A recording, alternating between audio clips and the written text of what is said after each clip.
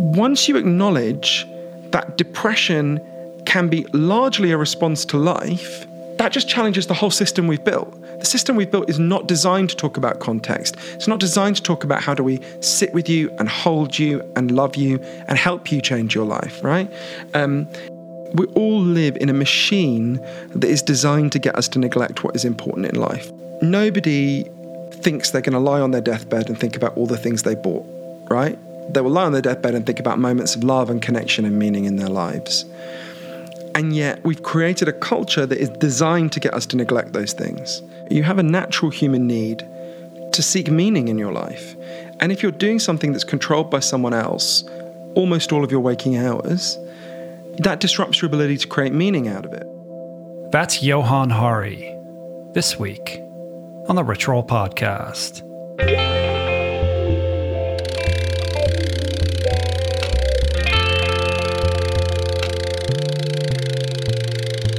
The Rich Roll Podcast. Hey everybody, how you guys doing? What's happening? My name is Rich Roll. I am your host. Welcome to the show, to the podcast. Good to have you here. Today I sit down with journalist Johann Hari. Johann has written for the New York Times, the Los Angeles Times, and many other outlets. He is also the author of two quite profound books, Chasing the Scream, which chronicles his 3-year investigation and research into the war on drugs and the nature of addiction, and his more recent book, Lost Connections, which is a compelling deep dive into the nature of depression and its underlying causes. As many of you know, these two subjects, addiction and depression, mental health in general, are quite important to me personally, and they are the motivating force behind my desire to connect with and share Johann's experience and wisdom with all of you. And this conversation is everything that I hoped it would be. That's coming up in a couple few, but first, let's take care of a little business.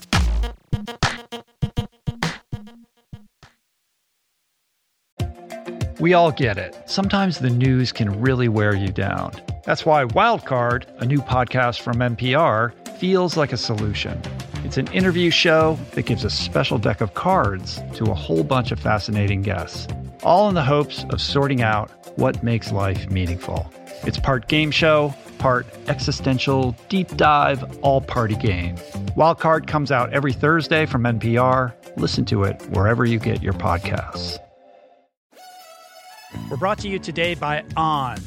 I am a total gearhead. I love researching the latest technology for the sports I enjoy. And I've learned that people often overlook apparel. But what you wear isn't just clothes. It is, without a doubt, technology.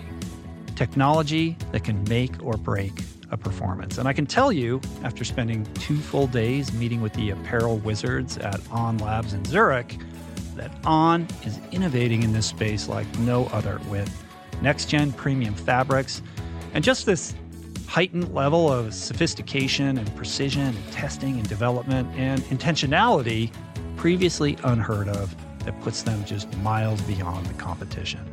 I've been rocking On's high-performance running apparel, including the long tees, the weather jackets, even the climate jacket, all super lightweight, tailor-fit, built to move, and just gorgeous to get you out and get it done in fleet-foot comfort, no matter the weather. I'm super proud to be a brand partner with this impressive team, from increasing product sustainability to improved energy return and impact protection. Truly Swiss innovation at its finest. To get you moving, On is offering an exclusive 10% discount. To redeem, head over to on.com/richroll and use code RICHROLL10 at checkout. We're brought to you today by Brain FM. You know that thing when you have a bunch of intense work that you just have to do, but the mind doesn't really want to do it? You're telling it, come on, focus, but it keeps getting distracted or agitated by nonsense, and you go through this painful sort of mini war to rein it in, to settle it down, and just concentrate on the thing. Wouldn't it be great if there was something that would ease or eliminate this process? I don't know, like something you put in your brain through your ears? That would be great. And the good news is that it does exist. It's called Brain.fm, which is this sonic platform that leverages science to create tunes specifically crafted to optimize brain performance for a specific task. Tunes that contain patterns that shift your brain state with something even more effective than binaural beats called neural entrainment, so that you can more easily focus on that thing or lure you into the sleep that persistently eludes you. Personally, I notice it the most when I sit down to write. Typically, this experience floods me with anxiety and a near lethal dose of the big R resistance that Stephen Pressfield talks about. But now I pop on the headphones, I dial up Brain.fm, click the focus feature, and the process becomes, look, writing is still hard, but now it really is so much easier to get into that state of flow and stay there. So, if you're ready to unlock your focus and productivity, I've got a special offer just for you. I asked them to give my listeners 30 days free, and you can get it at brain.fm/richroll. I bet you'll love it just as much as I do.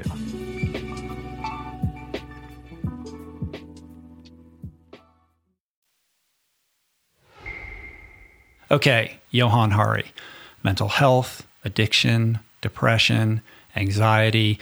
This is a super interesting exploration into the causes, the reasons, the cultural drivers behind these mental conditions, what contributes to their malignancy, what compels so many in this unhealthy direction, and why they are so difficult to overcome. On the subject of addiction, Johann proffers a fairly controversial perspective that everything you think you know about addiction is wrong. It's the subject of his viral TED Talk, which I think has about 25 million views at this point. And although I don't agree with Johann on this point entirely, there's plenty of merit in his perspective on the curative impact of building deeper connections with nature and with each other, basically deeper connectivity, more intimacy. And with respect to depression and anxiety, the question really is, why are these things now at epidemic levels? And it's Johann's assertion that it's not entirely, but in large part attributable to the manner in which we live our modern lives, our misplaced values, which prioritize things like money, status, and materialism over, once again, deep human connection, love, intimacy, and purpose. A lot of people see Johann's ideas as relatively radical. I see them, at least many of them, as basic common sense, fueled by an honest desire to really understand the root drivers behind mental and emotional well-being, so we can plot a more helpful and hopeful solution-based course forward. Again, this is a fascinating conversation, one of particular interest, of course, if you happen to suffer from addiction or depression. But this is something that impacts all of us because chances are there's somebody in your life, somebody that you care for deeply who does suffer or struggles. So with that being said, here's Johann. Well, delighted to have you here. Thank you for coming up. I've been looking forward to this conversation for a long time. As we just sort of spoke a moment ago, everything that you're about, the work that you do, is definitely right in the sweet spot of the things that I love to talk about. I think the work you're doing is important, and I'm excited to dig into it with you. Hooray! Love to be with you, Rich. Thanks so much. What are you doing here in LA? Well, I'm here for one reason that I'm not allowed to talk about because it's not been announced yet, so I have to be slightly mysterious. But also, I was here to do... I was at Politicon, the kind of weird political convention that happens here. So I was debating addiction with Chris Christie, the disgusting former governor of New Jersey, and Dr. Drew. So that was, I wouldn't exactly call it fun, but it was intriguing. That's interesting. I'm familiar with Dr. Drew's opinions on addiction, but where does Chris Christie fall? Well, Christie pretends to be, in favor of destigmatization, but he got very angry when I asked him. So he keeps saying, I'm against stigma against people with addiction problems, but he's not in favor of changing the laws. And I said, well, the laws criminalize drug use and drug addiction, that's right? The genesis of the stigma. Exactly. It's at least a significant expression of the stigma. So I kind of said to him, do you see any contradiction there? How do you reconcile them? And he just did his kind of sub-soprano shtick, where he starts going, buddy, I'm from New Jersey. You don't get to bully me. He just didn't want to have a serious discussion about it. And what about Dr. Drew? Honestly, I just didn't think he understood quite basic things about addiction. He seemed like a fairly nice person, but he didn't really understand.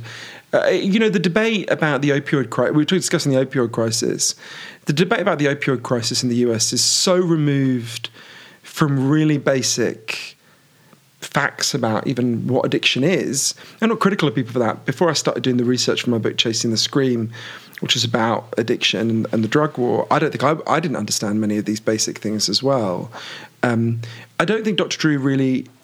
I think both Chris Christie and Dr. Drew were making the mistake. I don't want to over-ascribe this to Dr. Drew. I think he's a bit more sophisticated he's certainly more sophisticated than Chris Christie. But just making a basic mistake about why this crisis is happening, right? So if you'd asked me when I started doing the research for Chasing the Scream, whenever it was, 8 years ago now, what causes addiction? Let's say heroin addiction, because that played out in people I love, and I would have looked at you like you were an idiot, and I would have said, well, obviously heroin causes heroin addiction, right? We've been told this story for 100 years about addiction that's become totally part of our common sense. One of my earliest memories is of trying to wake up one of my relatives and not being able to. I didn't understand why then, but as I got older, I realised we had drug addiction in my family. And so when I thought about saying like heroin addiction, obviously I thought, we're sitting here in Los Angeles. We think if I grabbed the next 20 people to walk past your house and I injected them all with heroin every day for a month, like a villain in a Saw movie, at the end of that month, they'd all be heroin addicts. For a simple reason, there's chemical hooks in heroin their bodies would start to desperately physically need. They'd have this desperate physical craving. They'd be hooked. This is where we get the phrase hooked from. And that's what addiction is, right? That's what I thought had happened in my family. That's what I thought I'd seen happen in front of me. And I only learned that while there's some truth in that story, it's actually a small part of the story, and that there's something much bigger and more important going on when I went to Vancouver and interviewed this amazing man called Professor Bruce Alexander. So Professor Alexander explained to me, this story we've got in our heads, that addiction is caused primarily by the chemical hooks in the drug, comes from a series of experiments that were done earlier in the 20th century. They're really simple experiments. Your listeners can try them at home if they feel a little bit sadistic. You take a rat, you put it in a cage, and you give it 2 water bottles. One is just water, and the other is water laced with either heroin or cocaine. If you do that, the rat will almost always prefer the drugged water and almost always kill itself quite quickly. So there you go, right? That's our story. But in the 70s, Professor Alexander came along and said, well, hang on a minute.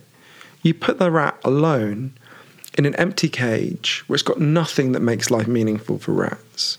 What would happen if we did this differently? So he built a cage that he called Rat Park, which is basically like paradise for rats, right? Mm-hmm. They've got loads of friends, they can have loads of sex, they've got loads of cheese and coloured balls and wheels. Anything that makes life meaningful to rats, it's there in Rat Park. And they've got both the water bottles, the normal water and the drugged water. But this is the fascinating thing. In Rat Park, they don't like the drugged water. They almost never use it.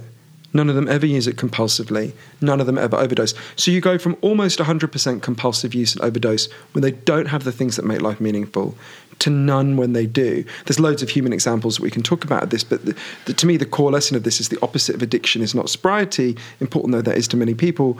The opposite of addiction is connection and having your psychological needs met. And I think we need to understand the opioid crisis in that context, right? It's not a coincidence that the opioid crisis is at its most intense in the place where the non-opioid-based suicide rate is highest, where antidepressant prescriptions are highest. That tells us something. Despair clusters together, right? There's a leading economist who's called opioid deaths despair deaths. Whereas it seemed to me Dr. Drew and Chris Christie exclusively and Dr. Drew way too much, we're focusing on the drug itself, right? Now, the drug itself plays a role. Mm-hmm. There are chemical hooks. They can cause physical dependence, and neglecting much more. So, for example, I think the core of addiction is about not wanting to be present in your life because your life is too painful a place to be. Once you understand that, you can see why the drug war imposing more pain and more punishment on people is such a disaster, right? Because it causes more pain. It actually deepens the addiction. So I was very disturbed both that Chris Christie is a supporter of the drug war. He's in favor of punishment. I mean, he says, we'll make the prisons nice treatment centers for some people rather than just brutal prisons. But that's still a criminal. You're still criminalizing people, stigmatizing them. And the drug treatment centers he wants to put in the prisons are not so impressive either. And Dr. Drew was still saying things like, well, we need to impose negative consequences, that can be helpful for some people. That is not helpful. There is nowhere in the world that has reduced addiction through imposing negative consequences. As your friend of mine, Dr. Gabor Mate, said, it said to me once, if negative consequences stopped addiction, there wouldn't be a single addict anywhere in the world, because what negative consequences have they not experienced? Yeah, I mean, listen, I agree with everything that you're saying. Certainly, I think, to be fair to Dr. Drew, he's not going to be on Chris Christie's punitive page. Like, he's been very outspoken about rehabilitation over punitive measures. But he was saying that there should be, he did say that with some of his, this is what surprised me, because I thought the negative consequences for your behavior, I think where he's kind of, the space where he's dancing around is something that I can relate to, which is I've heard that, I know about that rat study, and I think it's super informative in terms of getting people to kind of rethink the paradigm. It's very powerful in that regard, but I also think it's more complicated than that. It is indeed certainly true that the compulsion to use, that the addict is coming from a place of being uncomfortable in their own skin, in their own life, whether that's the result of childhood trauma or some kind of psychological miswiring, which we can get into. It's a complex, matrix of many factors that I think contribute to somebody becoming an addict versus somebody who's just a casual user, in the case of, your heroin example. And, genetics probably plays a small role in that, some role. But in terms of unpacking that, like, I know for myself, longtime sober guy, when, my loved ones fled, that was not lost on me. Like, that was definitely a motivating factor in me finally reckoning with the damage that I had created and ultimately starting to walk the path towards sobriety. So I think there is some wisdom in this idea of not being complicit and, as they say, codependent in an addict's behavior. And I thought one thing that was striking in your amazing TED Talk, which I loved, was this idea of moving towards the addict as opposed to away from them. This idea that we should sing love songs, not war songs, with respect to them, that we should bring the addict closer and let them know that we love them. I think that's important. But I also think it's important to use discernment so that the addict understands, like, this is not acceptable, that there is some conditional aspect to the relationship, that if they do X, Y, and Z, that not necessarily that you're retracting your love, but that you can't make yourself available to be a punching bag for that person's errant ways. Yeah, I mean, love doesn't mean, I think you're making important points. Love doesn't mean giving someone everything they want in any situation, right? You don't love your children by giving your child candy all the time. No loving relationship involves just 100% giving the person what they want. And that goes for people with addictions and people without addictions. So that's obviously true. I think one of the reasons why the debate about the war on drugs is so charged is because it runs through the hearts of all of us, right? Everyone, I feel this, even now after all the research I did for Chasing the Scream, everyone who has someone they love who's got an addiction problem, has a part of them that thinks, God, someone should just stop you. Why are you being so stupid? Why are you being so destructive? And then there's another part that most people have that is compassionate and sees, oh, wait a minute, this is someone trying to deal with a very profound sense of pain. They're anesthetizing themselves. Actually, we need to deal with the causes of their pain. Because the drug is the solution, not the exactly. it's not the cause, it's not the problem itself. The problem is the person you're left with when you take the drugs away. I think it's not just the person you're left with, it's the environment, the cage you're left with. I mean, there's a very challenging line in Marianne Faithfull's memoir, the great British rock star. She says at one point something like, she had a heroin addiction in the 60s when she was homeless. She said, heroin saved my life, because if it wasn't for heroin, I would have killed myself at that point. That's a very challenging thing to hear for a lot of people. It was challenging for me when I read it. Mm-hmm. Now, obviously, Marianne Faithfull is not saying heroin is a good solution to despair. But I do think it's very important to understand why. But let's think about the opioid crisis, right? Why is this happening? Why are so many vectors of despair? I mean, so think of it. It's serving a need that is so profound that it outweighs the negative ramifications of the behavior. I think that's a really good way of putting it. Everyone listening to your show knows that they have natural physical needs, right? Obviously, you need food, you need water, you need shelter, you need clean air. If I took those things away from you, you'd be in real trouble real fast. But there's equally strong evidence that all human beings have natural psychological needs. You need to feel you belong. You need to feel your life has meaning and purpose. You need to feel that people see you and value you. You need to feel you've got a future that makes sense. Our culture is good at lots of things. I'm glad to be alive today. I love dentistry. I love gay marriage, a whole range of things.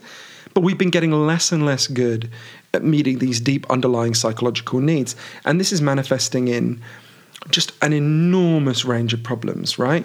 Think about, and this is what the subject of my more recent book, Lost Connections. 1 in 3 middle-aged women in the United States at any given time is taking a chemical antidepressant. Even more are depressed and not taking drugs. The suicide rate combined with opioid deaths is now so high that white male life expectancy has fallen for the first time in the entire peacetime history of the United States. Teenage girls, according to Professor Jill Twenge, who's done really good research on this, now have the same anxiety. And the average American teenage girl now has the same average anxiety level as a mental patient had in the 1950s, right? So we've got this whole vector of despair, these different forms of despair. I would argue the political situation we're in is a manifestation of profound despair and anger. We need to understand why this is happening. And at the moment, I think we're being offered stories that are too simplistic. So when it comes to the opioid crisis, we're being offered a story that's not false. The drug companies did do terrible things.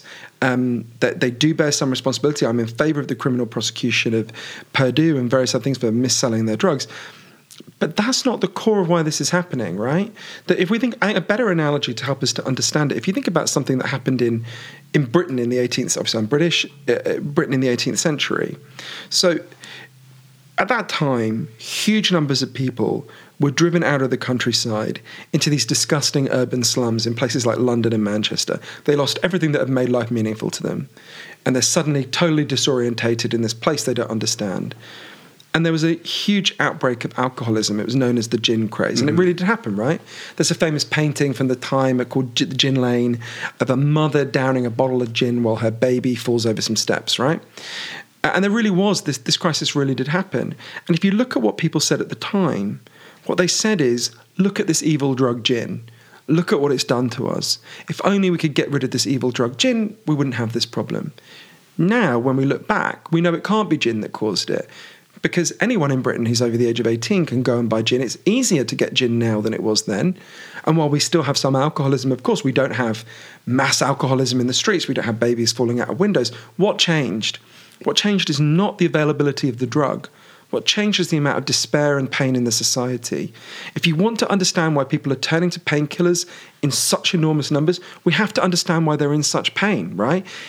People on the faculty at Harvard have much easier access to opiate-based painkillers than people in West Virginia who disproportionately don't have medical insurance. And yet West Virginia has a drastically higher level of opioid addiction than the faculty at Harvard. What's going on? It's not access to the drug, right? It's terrible, terrible deep pain. We've created a culture which for many people, it's not bearable to be present in, right? So you think about one false narrative false is the wrong word. One limited narrative is the opioid crisis is simply the result of opioids, and if only we got rid of the opioids, we'd all be okay again. When in fact what would happen is, think about Marianne Faithfull's quote or what you're saying, it would be in some ways better, fewer people would overdose, but there would be profound despair, right? Or think about depression. So when I was a teenager, I went to my doctor and I explained that I had this feeling like pain was leaking out of me and I couldn't control it, I couldn't regulate it. And my doctor told me a story that, again, I now realize was really oversimplified. My doctor said, well, we know why people feel this way. There's a chemical called serotonin in people's brains. Some people are just naturally lacking it. You're clearly one of them. all you need to do is take this drug. In this case, he gave me an antidepressant called Paxil. You're going to be fine, right? So I started taking this antidepressant. I felt significantly better for a few months, real boost. And then this feeling of pain started to come back. So I went back to my doctor. Again, I felt better. Again, this feeling of pain came back. And I was really locked in this cycle of taking higher and higher doses until for 13 years I was taking the maximum dose, at the end of which I was still profoundly depressed. And I really felt haunted by these two mysteries. One is really related to what we're talking about. I'm nearly 40. Every year that I've been alive, depression and anxiety have increased in the United States and across the Western world. I was thinking, well, why, right? If it was just a problem inside our brains, which I think is simplistic in the way the chemical hook story is simplistic about drugs, if it was just a problem in our brains, why would it be rising so much? It can't just be that all our brains started to malfunction at the same time. There must be something deeper going on. And so I ended up going on this big journey all over the world for Lost Connections, as you know, and I learned that there's kind of scientific evidence for 9 causes of depression and anxiety, 2 of which are biological, but most of which are factors in the way we live now. Yeah, it's interesting that the work that you've done in addiction and in that first book really boils down to an assessment of how we're living culturally, this lack of connectivity that we have that is fueling, in large part, this increase in substance addiction across the board. And then how you've now extended that to look at mental disorders, specifically depression and anxiety. And it's really the same thing. And in order to really kind of understand this, as we begin to look at these 9 reasons, which we're going to get into, we have to step back and look at society. It's like, to echo Henry David Thoreau, the mass of men lead lives of quiet desperation, and it's more true now than ever. People are more disconnected from their fellow man. I know you have that statistic where, I don't know how long ago it was, that if you ask somebody how many good friends do you have that would come to your aid, it was somewhere in the range of 5, and now for a lot of people it's 0. The most common answer now when you ask people how many close friends do you have or you could turn to in a crisis is none, right? So there's been this enormous, and this is one of many pieces of evidence shows, we are the loneliest society there's ever been, right? There's been this enormous explosion in loneliness.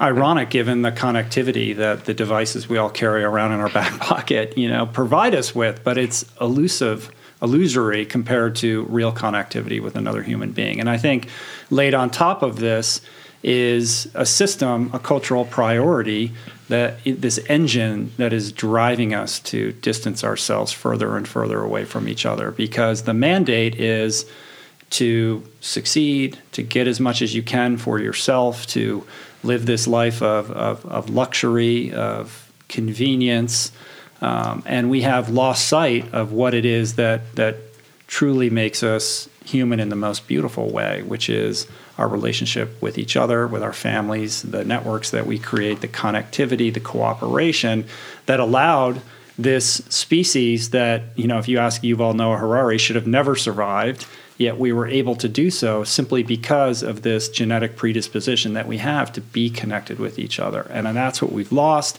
And I think we're now seeing on a mass epidemic scale the results of what happens when the human being is removed from that basic requirement that we have in order to feel contented, fulfilled, purposeful, engaged with life, and a sense that the lives that we're pursuing have meaning. It is a crisis of consciousness. It's a spiritual crisis as much as anything else, and it really boils down to the way that we've structured the society in which we live. I think there's a lot of things in what you just said that are totally right. So I learned a lot about this from a man called Professor John Cacioppo, who sadly just died, but he was the leading expert on loneliness in the world. He was at the University of Chicago. And he explained a few things to me that were really important that touch on what you said. So I remember him saying to me, why are we alive? Why do we exist? One key reason is that our ancestors on the savannas of Africa were really good at one thing. They usually were not faster than the animals they tracked down. They usually weren't bigger than the animals they tracked down. What they were was much better at banding together into groups and cooperating. So just like bees evolved to need a hive, humans evolved to need a tribe. In fact, humans who had wandered off on their own would have died out, right? A species inclined to do that would not have continued to exist. And actually, if you think about those circumstances, if you were separated from the tribe in the circumstances where we evolved, you would be depressed and anxious for a really good reason. You were probably about to die. Those are the instincts we have, right? If you separate a bee from its hive, it will go crazy. Look at it. It will lose its mind, right? It will panic. It will freak out. It will be profoundly distressed, and eventually it will just give up. In a similar way, we are the first humans to ever try to disband our tribes, to try to live alone. And this is a disaster for us, a real disaster. And one of the things I wanted to think about is, given that there's overwhelming evidence that is a cause of depression, what is the antidepressant for that, right? And I learned one of the heroes in my book, Lost Connections, is this amazing man called Dr. Sam Everington, who's a doctor in East London, a poor part of East London where I lived for a long time. And Sam was really uncomfortable because, like me, he thinks there's some role for chemical antidepressants. But he was just very conscious of two things. Firstly, most of the people he was giving chemical antidepressants to were becoming depressed again. It was giving a bit of relief. Mm-hmm. And secondly, they were depressed for perfectly good reasons. So, one of the 9 causes that we're talking about here is is loneliness. So one day he decided to pioneer a different approach. A woman came to see him who I got to know quite well called Lisa Cunningham. And Lisa had been shut away in her home with just crippling depression and anxiety for 7 years. And Sam said to Lisa, "Don't worry, I'm going to carry on giving you this drug. I'm also going to prescribe something else." There was an area behind the doctor's surgery that was known as Dog Shit Alley, which gives you a sense of what it was like. Mm. It's just kind of scrubland. And Sam said to Lisa, "What I'd like you to do is come and turn out a couple of times a week. I'm going to come too because I've been quite anxious. And with a group of other depressed and anxious people, we're going to turn Dog Shit Alley into something nice," right? The first time the group met, Lisa was literally physically sick with anxiety. But they decided, this group, that they were going to learn gardening, right? They were inner city East London people like me. They didn't know anything about gardening, right? They started to get their fingers in the soil. They started to learn the rhythms of the seasons. But an even more important thing started to happen. They began to, by the way, I should say about that there's loads of evidence that exposure to the natural world is a really powerful connection with nature and connection with others. Exactly. They started to form a tribe. They started to form a group. They started to care about each other. They started to solve each other's problems. They started to notice if one of them didn't show up and go and check on them. The way Lisa put it to me, as the garden began to bloom, we began to bloom. There was a study in Norway of a very similar program that found it was more than twice as effective as chemical antidepressants. I think for an obvious reason. It was dealing with some of the reasons why they were depressed and anxious in the first place. This is something I saw all over the world, from Sao Paulo to Sydney to San Francisco. The best strategies for dealing with this epidemic of despair, this depression, this anxiety, this addiction, are the ones that deal with the reasons why we feel like this in the first place. Mm-hmm. Yeah, it's interesting that I feel like we're seeing this trend of people like yourself that are coming out and looking at problems that we're experiencing as a culture, as human beings, that we have traditionally treated in a certain way, and that way being kind of part and parcel of the gestalt of the scientific method, producing less and less beneficial results. And then now we're kind of looking in the rearview mirror and saying, hold on, I know we all think this is working, but it's actually not working so well. Why don't we look back through history and see how we've dealt with these problems as a species in the past, and realizing that there's a lot of wisdom there that we've overlooked. We like to think that we've transcended, these primal needs, that we can live in these hermetically sealed environments, that we can drive around in air conditioning, and we can, do what we do and be perfectly fine and pop a pill if we feel less than stellar, and that's the end of the story. When in fact, in order to really fully redress this, we need to look at it holistically and understand that it's not one thing. It's not a constant or a variable that we can just tweak, but we need to really reassess how we're fundamentally living in every aspect of that. I think that's a really good way of putting it. The Indian philosopher Krishnamurti said it's no sign of good health to be well adjusted to a sick society. And if you are uncomfortable and distressed in a world where Donald Trump is the most powerful person, that's not a sign that you're crazy, that's a sign that you're sane. And I think it's important for us to think about this. So there's extremely strong scientific evidence that there are 3 kinds of cause of depression and anxiety. And to some degree, they play out in fact, all forms of mental and emotional problems. So there's biological causes, like your genes, like real brain changes that happen when you become depressed, that can make it somewhat harder to get out. Those are real, right? There are people who deny them. They are definitely wrong. The evidence is very clear on that. There are psychological causes, which are how you think about yourself, and then there are social causes, which are how we live together. And these are all real, but what we've done is we've largely, as a culture, told a story that focuses exclusively on the biology, right? Think about what my doctor told me. There's just a problem in your brain. The problem with that, well, the first problem with that is it's not true, right? But the second problem with that is what it tells people is your distress doesn't mean anything. It's like a glitch in a computer program. And someone who really helped me to think a bit differently about this, I went to interview this South African psychiatrist called Derek Summerfield, who's a wonderful man. And he happened to be in Cambodia in 2001 when they introduced chemical antidepressants for the first time for the people in that country. And the local doctors, the Cambodian doctors, had never heard of these drugs. So they were like, what are they? And he explained. And they said, we don't need them. We've already got antidepressants. And he said, what do you mean? He thought they were going to talk about some kind of herbal remedy, like St. John's wort or something. Instead, they told him a story. There was a farmer in their community who one day stood on a landmine and got his leg blown off. He worked in the rice fields. So they gave him an artificial limb, and he went back to work in the rice fields after, I forget what it was, some months. But apparently it's very painful to work underwater with an artificial leg. I'm guessing it was traumatic for obvious reasons. The guy started to cry all day, didn't want to get out of bed, developed classic depression. They said to Dr. Summerfield, well, that's when we gave him an antidepressant. And he said, what? They explained that they went and sat with him. They listened to him. They realised that his pain made sense. They figured if they bought him a cow, he could become a dairy farmer. He wouldn't be in this position that was screwing him up so much. So they bought him a cow. Within a couple of weeks, his crying stopped. Within a month, his depression was gone. They said to Dr. Summerfield, so that cow, that was an antidepressant. That's what you mean, right? Now, if you've been raised to think about this the way we have, that sounds like a joke. I went to my doctor for an antidepressant. He gave me a cow. But what those Cambodian doctors knew intuitively is what the leading medical body in the World Health Organization, has been trying to tell us for years. If you're depressed, if you're anxious, you're not crazy. You're not a machine with broken parts. You're a human being with unmet needs.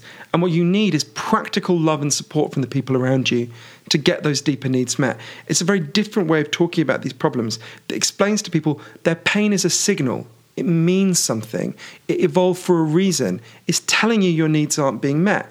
Or some other things, obviously reference to your biology. Right, or there's some, psychological event that occurred that you haven't really fully processed or worked through. There's some hitch in your operating system that requires redress in one form. So I wouldn't say I wouldn't call it a hitch in an operating system. I would say if you're experiencing grief in the loss of a loved one or something like yes, there are natural reactions that we've kind of been told we should just get over that kind of stuff rather than really just embrace them for what they are, because that is what it is to be human, and that's certainly fine. And to stigmatize that or to kind of pathologize that is certainly wrong. But they're messages, they're wake up calls that they're signals. Yeah, exactly. Basically. Yeah.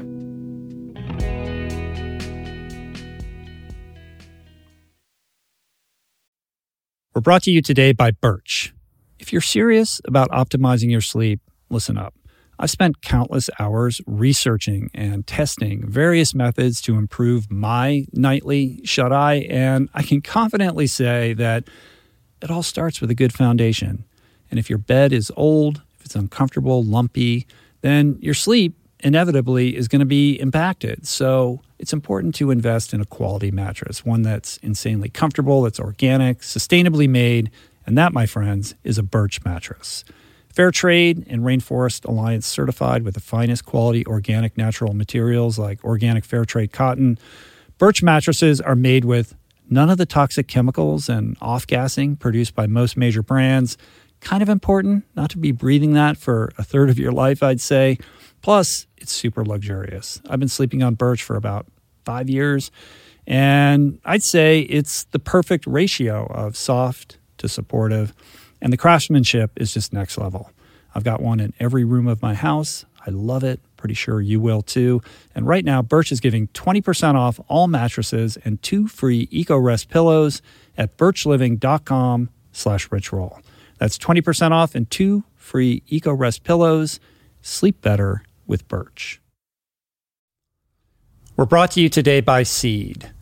Gut health is all the rage. There's good reason for that. I've probably devoted, at least a dozen episodes of this podcast to the many, many crucial ways the microbiome contributes to your overall well-being or lack thereof, and to the many diet and lifestyle protocols we should all adopt to promote gut health, from fermented food to fiber and everything in between, including, of course, the importance of supplementing with a probiotic. And the one that I have come to trust far beyond the shenanigans of the supplement world is Seed's DSO1 Daily Symbiotic. It's the most solid, science-based, and rigorously evidence-backed probiotic and prebiotic on the market. Formulated for optimal digestion, gut immune function, gut barrier integrity, skin health. In fact, my 16-year-old daughter has been using it to clear up a significant acne issue, and it's been wonderful, as well as many other systemic benefits. Like I said, I've been taking it daily personally for years. I love it. My body loves it. And right now, for our listener community, Seed is offering 25% off your first month of Seed's DSO1 Daily Symbiotic. Visit seed.com/richroll and use the code richroll25 to redeem this offer. That's seed.com/richroll or code richroll25. We're brought to you today by recovery.com. I've been in recovery for a long time. It's not hyperbolic to say that I owe everything good in my life to sobriety.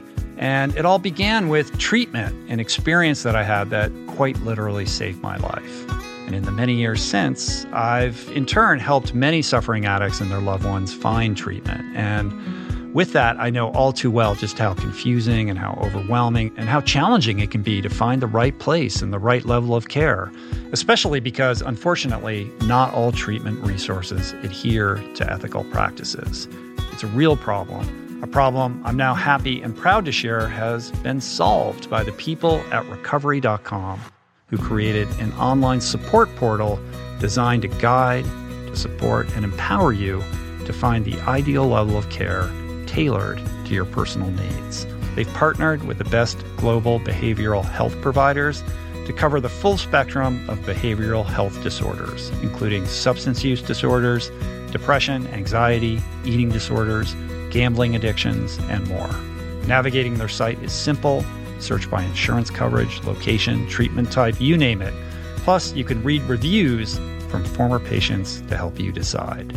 Whether you're a busy exec, a parent of a struggling teen, or battling addiction yourself, I feel you. I empathize with you. I really do. And they have treatment options for you.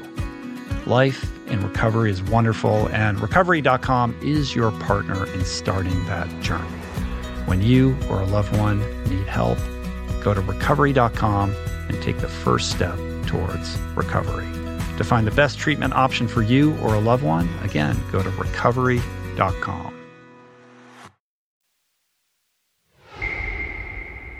To go back to the cultural piece, if someone's grieving the loss of a loved one and they're uncomfortable sitting with that grief, we have a system that's set up to help you and say, you don't need to feel this way, like take this pill, right? Because we've gotten to a place where it's almost understood that we never need to feel bored or uncomfortable or ill at ease, right? That we can just medicate all of that, and implicit in that is this idea that we should all be happy all the time. I think people are right to want to be happy and satisfied in their lives.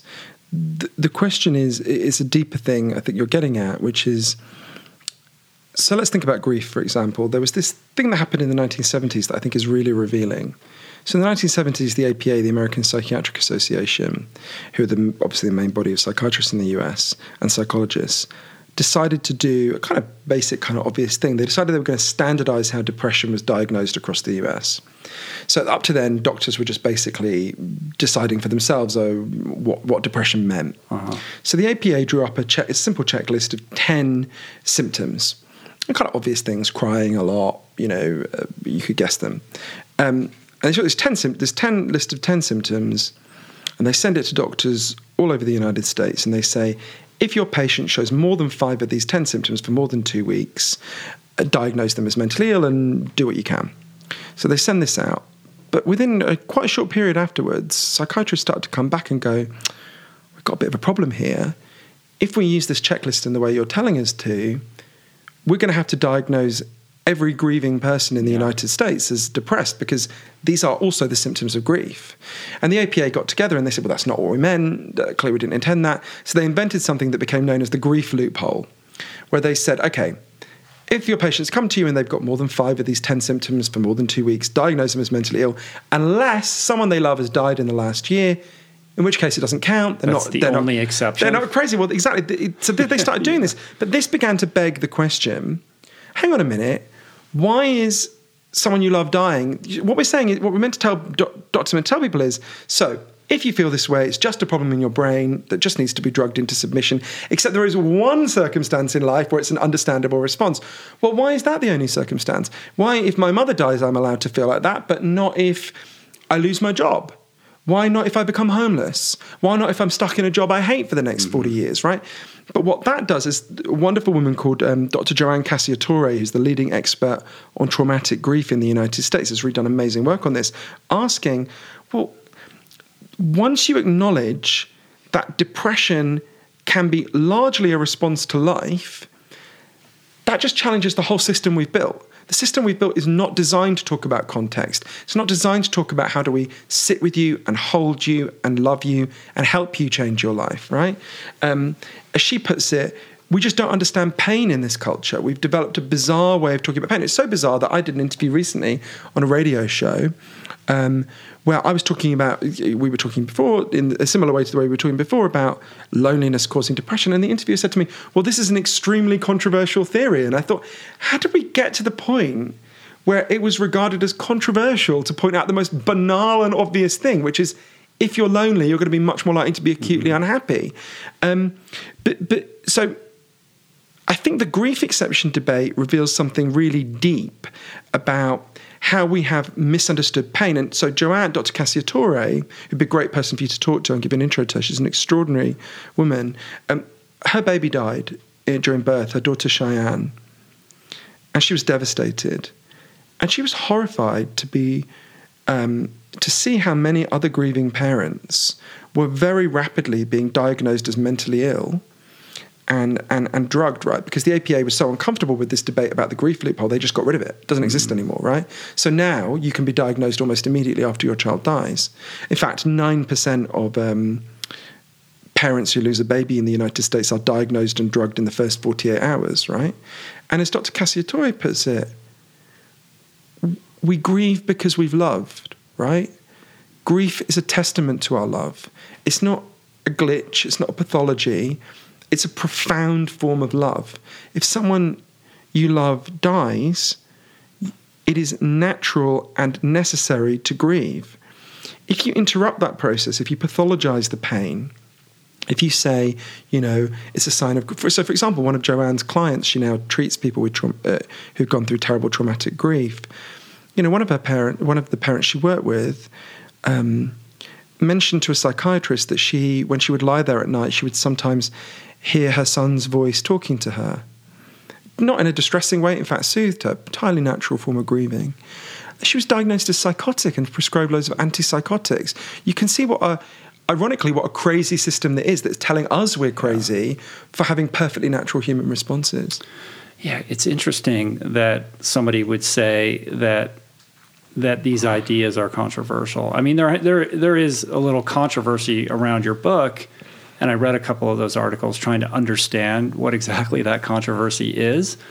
And it seems to me to be a misreading of what you actually say in the book. It's this perspective that you're saying everything we know about SSRIs and these drugs that we're overprescribing to people is wrong. We shouldn't be doing this at all, and here's the real reason. When in fact you're saying, listen, let's look at these SSRIs, let's look at these drugs, let's look at the system and the history behind how we got to this point so that we can fully understand the context of the world that we're talking about. And nowhere in the book do you say these things should be gotten rid of. You say, look, if this is working for you, you should do it. I've been on and off them, and for certain people, they do work. And you're also not saying that any of these ideas are new or your own, or that they aren't already part of the literature and the protocols that a lot of well-intentioned psychologists and psychiatrists are putting into practice with their patients. It's just that it's not enough, right? You're zeroing in on the scenario in which the overplayed scenario in which the person goes to their shrink or doctor, and because of the healthcare system that we have, they have 15 minutes to diagnose this person and prescribe them something. And more often than not, people leave those appointments with a script that they go and they fill, and that's the end of the story. There isn't that aftercare. There isn't the functional medicine, rubric established that gives the well-intentioned medical practitioner the time and the bandwidth to really have the kind of conversations that are required in order to provide the person with the optimal care that they need. So I think there's loads of things in what you said. I think you're right that, so the people who responded to the book in the way that you mentioned, to be fair to them, they admit they hadn't read it. So there was a bunch of people who they were like they got little snippets of it or whatever, and were writing reviews. So it's not even a misreading; it's a non-reading. But no, I think in terms of, but I do understand why some people, when they hear some of these things, find it deeply challenging, because I found it really challenging. Right, for 13 years, I was very committed to the idea that my depression was just a problem with my brain chemistry, and I found that relieving in all sort of ways I'm happy to talk about. But I think there's a few things in what you said that are worth bringing up. So one is, you're absolutely right, I'm not against chemical antidepressants. I just think we need to have a nuanced conversation about them. So the two most important facts about chemical antidepressants that I learned from the leading scientists in the world who've studied this are, one is, so depression is generally measured by something called the Hamilton scale. I've always felt really sorry for whoever Hamilton was, that we only remember him by how miserable we are. But anyway. This is the 1 to 51 thing. Yeah, so it goes from 1, where you would be dancing around in ecstasy or maybe on ecstasy, to 51, where you would be acutely suicidal. And to give you a sense of movement on the Hamilton scale, if you improve your sleep patterns, you'll generally gain 6 points on the Hamilton scale. And if your sleep patterns deteriorate, you'll generally go 6 points the other way. I can definitely validate that. Yeah, you've had children, so I can, so according to the leading expert at Harvard Medical School, who's looked at the data, all the data, including the data the drug companies didn't publish, but he managed to get a hold of, on average, over time, chemical antidepressants will move people 1.8 points on the Hamilton scale. It's important to say a few things. Firstly, that's an average. So I initially got much more than that. Over time, I got less. It's important to say 1.8 points isn't nothing, right? That's a real effect. If a good night of sleep gets you 6 points. Yeah, some people will get more than that, but I think that fits also with and by the way, some people say he slightly underestimates the effect in looking at the same data. They say it's 3 points on the Hamilton scale, but no one says it's more than 3 points, or so more than half of improving your sleep patterns. But that fits with, I think, the even more important piece of research, which is that the only good long-term research we have on the effects of chemical antidepressants when it comes to depression is then called the STAR-D trial. It's really simple. People go to their doctor, they say, I'm depressed, and they follow, the study follows them over 2 years to see, or 18 months to 2 years, to see, well, do they stop being depressed? What it found is the vast majority of people taking chemical antidepressants do become depressed again. Now, that doesn't mean they don't get some relief. They do get some relief, a lot of them. But what we can see is it's not solving the problem. And in a way, I think this is a rather banal insight. It actually, in certain cases, can prevent you from solving the actual problem because you think that you've solved it when actually you're just treating a symptom without actually getting at the rationale, the reason behind what's driving the depressive emotions. I think there's several things going on there. I think you're right to raise that. So one is some people benefit and get a benefit which outweighs the side effects. It's true of some of my closest relatives. Some people get a benefit and enormous side effects. Like a lot of people, I gained a huge amount of weight. 70% of men affects their sexual functioning, all sorts of problems. So some people gain a benefit, but the side effects outweigh the benefit. Some people don't get a benefit and get horrendous side effects. But I think you've gone to I think in a way, the more important thing, which is if you are told a story that your depression is simply a biological problem and can only be treated with drugs, it comes back to what we were saying. That just tells people there's no meaning to their pain. It actually cuts them off from finding the causes of their pain in their life, and it cuts us off as a society. But I would just say, just a second thought about what you said before, and it's worth saying this is not my view, this is the view of the leading medical body in the world Health Organization. But when you said, so part of the problem is that your doctors only have 15 minutes, and so on, it's actually 7 minutes now is the average. But I think that's true. I think it's an even deeper thing. If we think about road accidents, right, car accidents, it's still the single biggest cause of death, although opioids are coming up close behind it in our society. When you think about how do we prevent road accidents, right, or deaths in car crashes, one of the things we do is we have doctors in emergency rooms, and they do heroic jobs when someone's already been horrifically mauled, and the doctors are heroes and they're amazing, but they are not the people who save the most lives, right? What do we do? As a society, we have driving tests, so we make sure you can drive before you get onto the road. We have speed limits. We have seatbelts. We have airbags. We send the cops out to chase down people driving chaotically to see if they're DUIs or drug driving. Environmental controls. Exactly. Precisely because it's a social problem, we have an enormous social response, of which one part, which is amazing and heroic, is the biomedical response of doctors patching you back together. But that's one thing on a big, long list, right? In the same way, the evidence is overwhelming that depression and anxiety have huge social and psychological causes alongside the biological causes, right? Very few people will dispute that, although it's rarely explained to the public. That needs a social response, right? So there are lots of things that the evidence shows very clearly can reduce this epidemic that are much earlier down the chain, if you like, than by the time the person becomes acutely depressed and goes to the doctor. So I'll give you an example. I noticed that lots of the people I know who are depressed and anxious, their depression and anxiety focuses around their work. So I started to think, well, are the people I know unusual? I started to look at the evidence of this. So Gallup did the best research, enormous study, 3-year study, that figured out how do people feel about their jobs in the United States.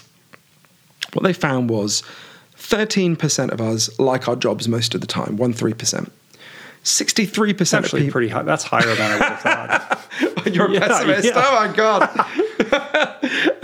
63% are what they called sleepworking. You don't like it, you don't hate it, you just kind of get through the day. And 24% of people hate and fear their jobs. I was quite struck when I saw that. That means 87% of people don't like the thing they're doing most of their waking lives. Mm-hmm. And jobs, most jobs these days are not 9 to 5. They're, from the minute you wake up in the morning and check your phone to the last, check on the phone before you go to bed, and constantly we're all on call 24/7. If you don't like what you do, it's academic that this is going to lead to psychological issues. Well, I think that's right. And I started to look for the evidence. Well, is there any evidence about depression and work? I discovered there's this amazing man, Australian social scientist I went to go and see, called Professor Michael Marmot, who made a real breakthrough about this in the 1970s. So he discovered the key factor, not the only one, but the key factor that causes depression at work. If you go to work tomorrow and you are controlled, so you have low or no control over your work, you are much more likely to become depressed and anxious. And at first, when I was looking at this evidence, and I went to interview Professor Marmot a few times, I kept misunderstanding it. So I thought the lesson of this was, okay, you've got this elite 13% at the top who get to have nice jobs where they control it and they're going to be fine. And then you've got everyone else who's condemned to this shitty life. And I thought, wow, my brother's an Uber driver, my dad was a bus driver, my grandmother's job was to clean toilets. Are we saying that, like, these people I love are condemned? And Professor Marmot kept explaining, it's not the work that makes you depressed. It's a lack of control over the work.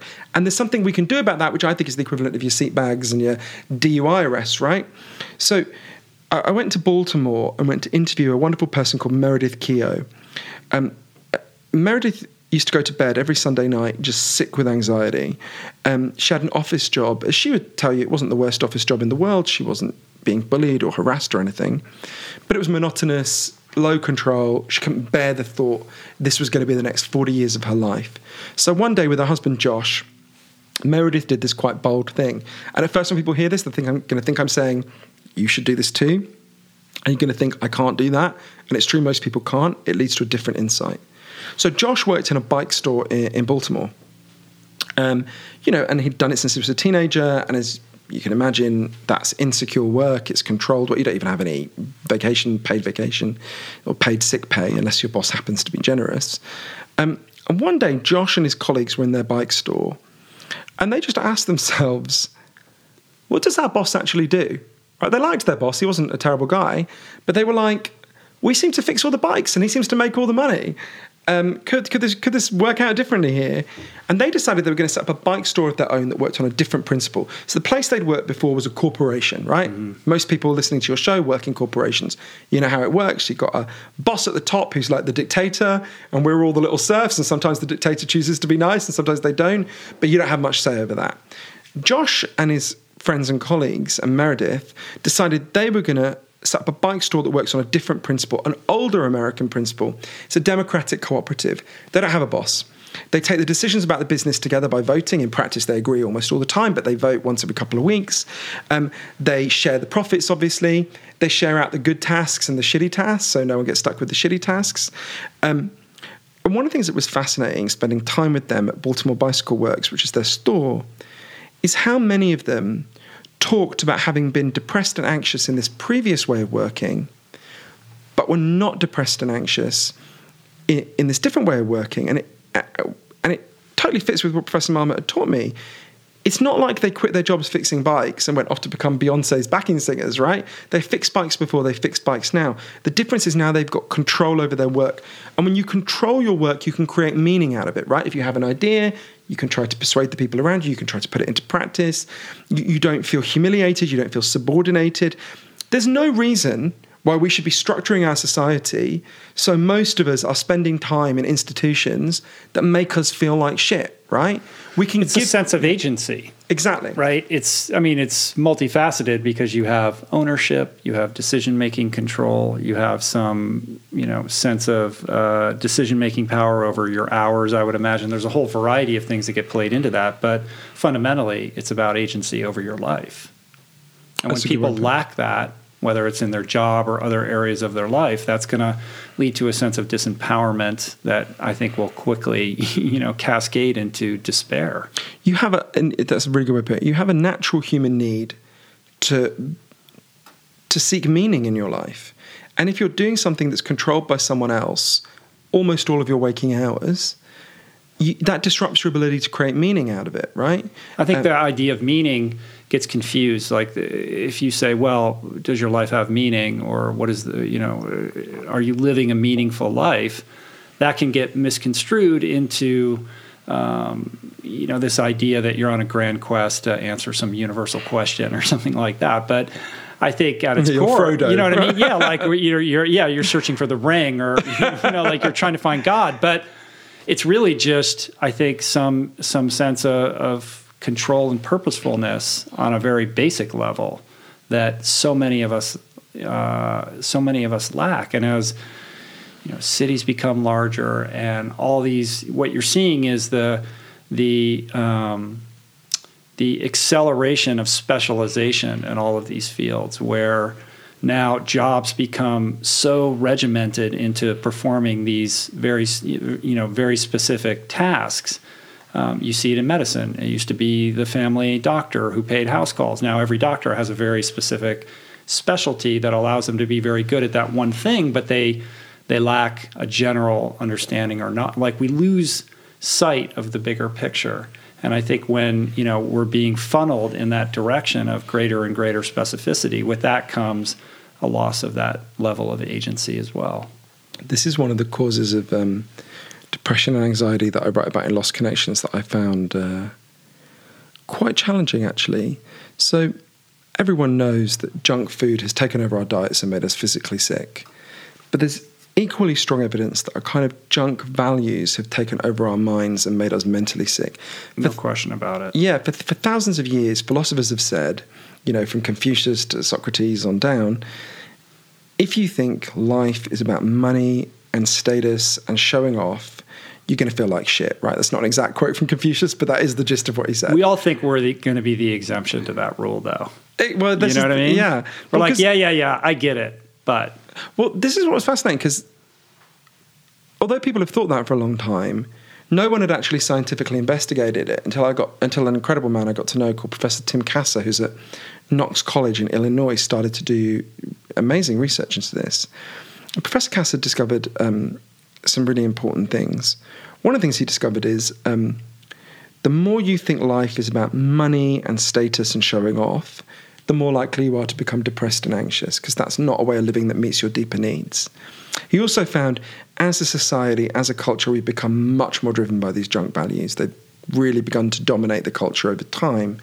And it's making us feel terrible. Right? There was a little experiment. This wasn't done by Professor Kasser. It was done just before he started his work, but I think it's kind of a revealing one. It was done in 1978. It's very simple. They got a bunch of 5-year-olds, and they split them into 2 groups. And the first group was shown an advertisement, 2 advertisements, for a specific toy, whatever the equivalent of Dora the Explorer or the Teletubbies was in 1978. Second group was shown no advertisements. Then they say to all the kids, okay, kids, you've got a choice now. You can either play with a nice boy who doesn't have the toy that was in the ad, or you can play with a nasty boy who's got the toy that was in the ad. The kids who have not seen the advert choose the nice boy. The kids who haven't seen the advert choose the nice boy.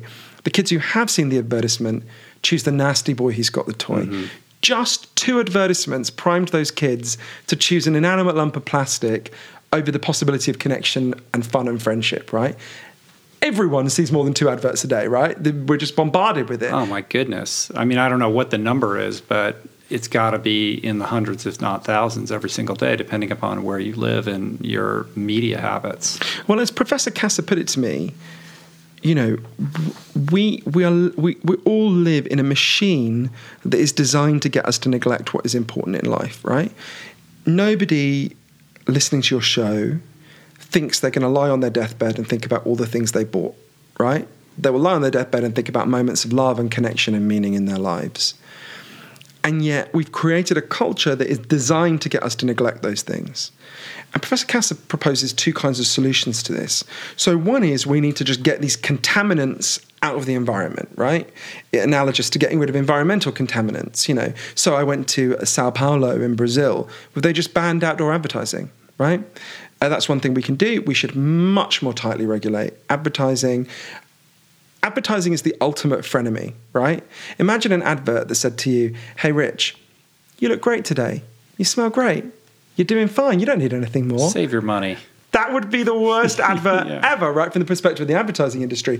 The advertising industry talks about this openly in their documents. It's about creating manufactured wants, manufactured needs, creating feelings of inadequacy that they then have to keep selling the solution to over and over again. There was a kind of example a few years ago that was a nice illustration, rare moment when people push back, where a cosmetics company started to sell a product that said, are you embarrassed by how wrinkly and disgusting your armpits are? Uh-huh. Compassionately, we've created this beautiful solution. Of course, no one was worried about how their armpits look, because no sane person thinks about that, right? Of course, what it's subtly saying is, you're like the ultimate frenemy. Oh, babe, I really care about you. I'm on your side. Just so you know, people are kind of saying your armpits look gross. You can see how it works, right? That was a moment when people really kicked back. There was another good moment in London, I guess 2 years ago now, where a company that did, I think they were protein shakes, launched a huge ad campaign all over the London subway system that said, are you beach body ready? And had a picture of an impossibly buff man or woman, right? The implication being, if you don't look like these people, you're not ready and you better start drinking our protein shakes, right? And there was a huge backlash. You get people vandalized it, and in the end, they took them down from the subway system. I think the mayor of London, Sadiq Khan, actually banned them because, of course, we could see occasionally they go too far, and we see the implicit message, right? Mm-hmm. But most of the time, we're just soaking this up. So part of the solution is get the contaminants out of the environment, just get rid of most advertising, extremely tightly regulate what remains.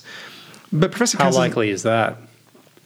A lot more likely than gay marriage seemed 50 years ago. You think? Wow. You know, a lot more likely than a black president seemed 50 years ago. A lot more likely than President Trump seemed 5 years ago, right? So it would go either way. But we're all the beneficiaries of things that seem completely impossible, right?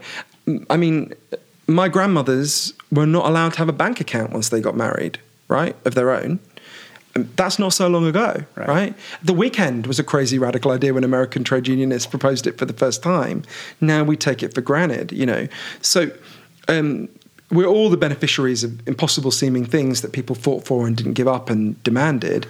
But Professor Kasser also said there's another set of solutions which are actually more immediately achievable, which are about how we inculcate these more meaningful values in ourselves.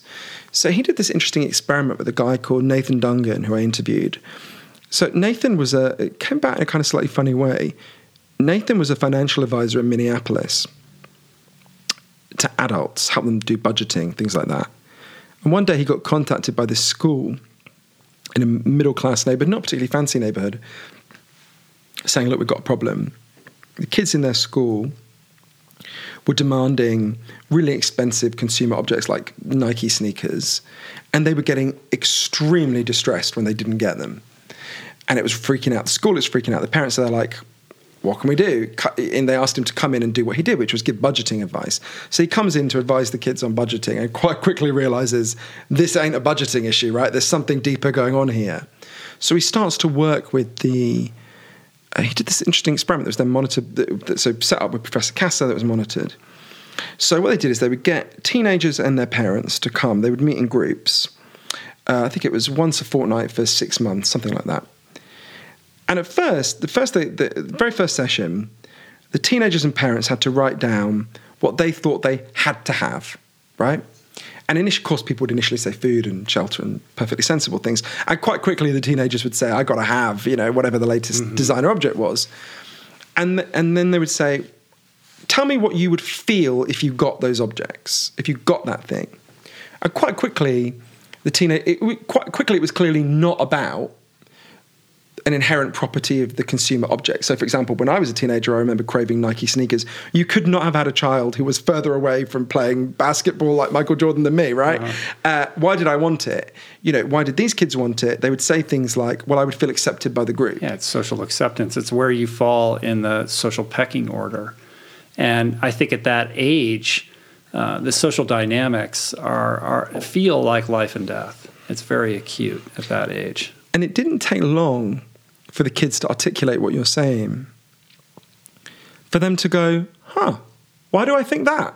Right? They didn't need much prompting as the sessions went on. So where did you get the idea that you will have value as an individual if you have this lump of shitty... Right, from the 8,000 commercials and billboards that I've seen in the last 24 hours. Exactly. So they would... Firstly, what they did was work on seeing, well, where did those junk values come from? They would look at the ads. Everyone likes to think they're smarter than the ad. And everyone began to realize, oh, shit, the ad got me, right? But then they did what I thought was the more interesting bit.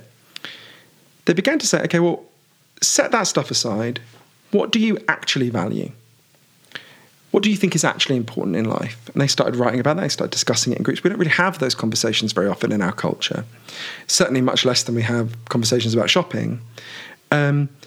And they started talking about what they actually thought was important, what actually gave them joy in their life. Some of them talked about playing music. Some of them talked about just love. There was a whole range of things. Some talked about being in the natural world. And they started talking about, well, how could you build more of that stuff into your life and less of the junk? And they started to do it, and this was monitored over time. And what it found was just this intervention, a meeting once a fortnight, led to a really significant shift in people's values. What this tells us, Professor Kasser argues, I think persuasively, is these insights are just below the surface, right? This is not like explaining quantum physics or complex linguistics or something. In some ways, these are almost banal insights. And yet, the reason they have to be stated and argued for is because we've created a culture that's all about getting us to not see them. It's a machine that, in fact, faces real challenges if we stop buying crap, right? The problem is if we carry on buying the crap and thinking that's what life is about, we have the crisis, not that system. So I think it's about, and you can see again, and we've already touched on a few of the causes, obviously, that I talk about in Lost Connections, but you can see again, this is a very different story than telling someone there's just a chemical missing in your brain and all you need to do is drug yourself, right? It leads to a different set of attempted solutions. And I believe very strongly in antidepressants in the sense that people are really depressed. They're not making it up. They're not imagining it. They are terribly depressed and anxious. They need solutions to that. But what I argue is we need to expand our concept of what antidepressants are. For some people, one of the things on the menu should remain chemical antidepressants. They have value. But we need a much broader range of antidepressants on the cow model, right? That group that Nathan and Professor Kasser led, where they got people to talk about their values and it shifted their values over time, that's an antidepressant. Yeah. That gardening program in East London, that was an antidepressant. Obviously, the last third of the book is about these different kinds of antidepressants. They are just as real and just as important easily as the kind of chemical solutions because they're attending to some of the other causes. Yeah. And I think we're seeing some interesting cultural movements at the moment that are kind of incarnations of what you're talking about. I mean, this whole minimalism thing that a lot of young people are super, all about and keen on. That didn't really exist even, 5 or 10 years ago. Now there's movies about it. There's movements. There's YouTube channels. There's people with podcasts about this who are basically speaking to Gen Z and saying, listen, everything that you see all around you every single day is promising you a lie. The answers that you seek will not be found, in this material way. And in truth, that which we seek the most will be found through connectivity, through getting back to nature, to these things that you're talking about. And it requires like a material shedding as much as it does kind of a psychological rebooting of your software to really understand that you need to look at the world through a different pair of glasses. I think that's true. And I think it's interesting that this is playing out with teenagers so much because the figures for teenage distress are really shocking. Yeah, I mean, what are they? They're super high. They're exceptionally high. I mean, there's a varying... Part of the problem is it's difficult to measure distress over time because some of the figures that show astronomical increases, I think, are slightly misleading because there's been a decline in stigma of talking about it. Mm-hmm. So that would mean that more people... For example, my grandmother, I'm sure from having discussed this with her while she was alive... was terribly depressed in her 30s and 40s. If anyone had ever asked her, are you depressed, she would have said no, and she would never have dreamed of going to the doctor. So there's been, whereas it would, if, a relative of mine the same age now does, they would say yes and they would get help. They would go to the doctor for help. So I think the kind of stratospheric figures for increase are misleading, but I do think there's good evidence there has been a significant increase. We know teenage suicide, for example, has gone up, which is obviously a very relatively easy way of measuring extreme distress. But I want to think about, obviously one of the factors we think about when we talk about teenagers is social media and so on. I want to think about this. One of the places that really helped me to understand it is I went to the first ever internet rehab center in the United States. Oh, whoa. There's something like that exists. I'm glad it does. It should exist. It's in Spokane. It's just outside Spokane in Washington. And I remember when I arrived there, I remember getting out of the car and absolutely instinctively looking at my phone and being really pissed off that there was no reception for me to check my email. And I was like, oh, wait, you're in the right place. Where are you? Yeah, exactly. Yeah. What is this place?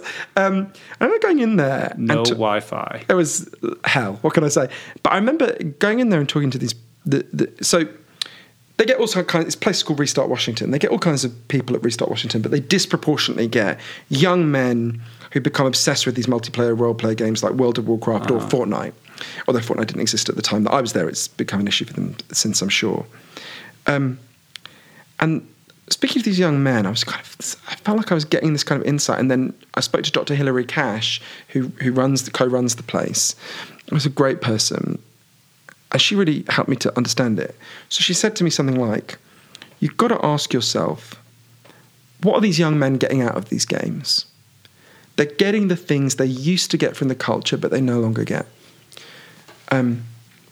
So So what do they get? They get a sense of tribe and identity. They get a sense of status and a way they can gain status, that they can feel they're good at something. They get a sense they're physically roaming around. The average child in Britain now spends less time outdoors than the average maximum security prisoner, because by law, a maximum security prisoner has to have 70 minutes a day, and most of our kids don't get that. But what they're getting is like a kind of parody of those things, right? I began to think, as I was speaking to her and the young men there, the relationship between social media and social life is a bit like the relationship between porn and sex, right? I'm not anti-porn, but if your entire sex life consists of looking at porn, you're going to be going around pissed off and irritated the whole time because you didn't evolve to masturbate over a screen, you evolved to have sex. Mm-hmm. In the same way, there's a place for screen-based interaction. Of course, I'm not some weird Luddite, but that's not what we evolved to have. If you and I were having this conversation over Skype, I wouldn't feel you were hearing me and you wouldn't feel you were hearing the other way around, in the way that we feel we're hearing and seeing each other now, right? And that led me to think about, well, you've got to think about, when did the internet arrive, right? Because you can get into a simplistic dialogue where you say, this is just the internet's fault, the internet's this horror show. But if you think about it and you look at the evidence on this, the internet arrives for most of us in the late 90s, the early 2000s. I sent my first email in the year 2000. And a lot, not all, but a lot of the causes of depression and anxiety that I write about in Lost Connections had actually already been supercharged by that point. So we've talked about a couple of them: loneliness, meaningless work. But junk values. And what happens is the internet arrives and it looks a lot like the things we've lost, right? You've lost friends. Here's a whole range of Facebook friends. You've lost status. Do as many status updates as you want, right? But again, it's like a parody of the thing we've lost. And the expert on loneliness, Professor John Cassiopo, said to me, gave me a good kind of rule of thumb, which is, if you're turning to the internet as a way station to meet people offline, great. If it's the last destination on the line, generally something's gone wrong. Yeah. It's a tricky thing, because this is the lexicon. This is how more and more people are communicating. And the solution isn't to completely put the phone away and never use it and become a Luddite. But these devices are specifically designed to create that addictive response. I mean, I think this is a perfect example of where the work that you've done in addiction and depression dovetail directly into each other, because you have a highly addictive device in the hands of an undeveloped young mind with apps on it that are specifically created to create that, serotonin response that makes it almost impossible for that kid to put that phone away. So short of completely putting it away, how do we, as a parent, like this is something I think about all the time, like how do we create structures around it to foster a healthy relationship with the best of what it can do, which is, like they communicate with their friends and they see their friends at school, so there is that offline component to it. But it very easily, if left unchecked, can devolve, and I think it does and has with thousands, if not millions, of teenagers, into a compulsive behavior pattern that is truly an addiction that leads these young people to a very, very dark place. And it's not necessarily just young people. But I think that's true, and I think we've also got to look at, a bit like going back to Rat Park, that addiction occurs in a context, right? And I think it's worth explaining to people the way we are raising our children is deeply weird and has never been tried by any group of human beings before. We have no idea the long-term implications. But I don't mean of just with our phones. If you think about the nuclear family, right, where the child remains indoors with two adults, or if they're lucky, or one adult if they're not, that's not a model of child rearing that's ever been tried by human beings, right? Human beings have always been raised by villages, by groups, by tribes, right? It's a very recent thing that we would imprison our children in the home and try to get them to get all their emotional or most of their emotional needs from just one or two adults who, by the way, are working 50 hours a week or whatever it is.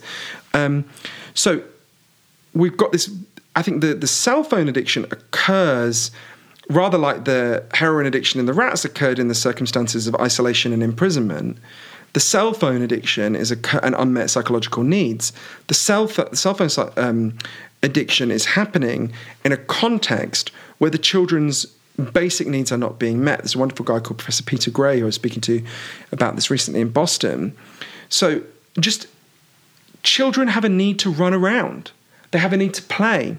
And unsupervised play, there's a lot of evidence, unsupervised play is an absolutely essential part of child development. There's been, I think the figure is something like a 20% decline at least in unsupervised play in the last 10 years, right? Yeah. So parents are afraid to let their kids go outside at all. Yeah, or when they do play, they've got to be constantly referencing back to, the adult for what do I do now, what do I do now? Or it's all super organized. Exactly. You go from structured event to a structured event. Exactly. That's good for children in some, of course, as part of a balanced diet. That's a healthy thing. But if that's most of what the kid is getting, they're not able to develop in a healthy way. And so you've got this context of a very weird form of toxic childhood and weird child rearing, often tragically motivated by love, right? Not motivated by a desire to hurt the child. Quite the opposite, a desire to protect the child. That has led to, so in that context, if the one thing that gives you any sense of relief or pleasure is the phone, Fortnite, whatever it is, you're going to, it's not to dispute there are things about the game. These games are designed by some of the cleverest people in the world to keep you hooked. The points you're making are absolutely right. But like all addiction, you need to look at the object of the addiction and then the context in which the addiction occurs. Right. And I think both those things are really important. And the factors that are causing depression and anxiety in adults through unmet needs are even more heartbreaking when you see them playing out in children. And we're doing the same over-biologization. I think one of the great scandals in this country is 30% of children in the foster care system are being given at least one psychiatric drug. I mean, think about that. Yeah. It is not that 30% of children in the foster care system happen to have defective brains, right? These are profoundly distressed children. And as a culture, what are we doing? Rather than dealing with their distress, loving them, caring for them, looking after them, we're drugging them into submission. That's 30%, by the way, at any given time. So it's actually going to be more over the span of their time in foster care.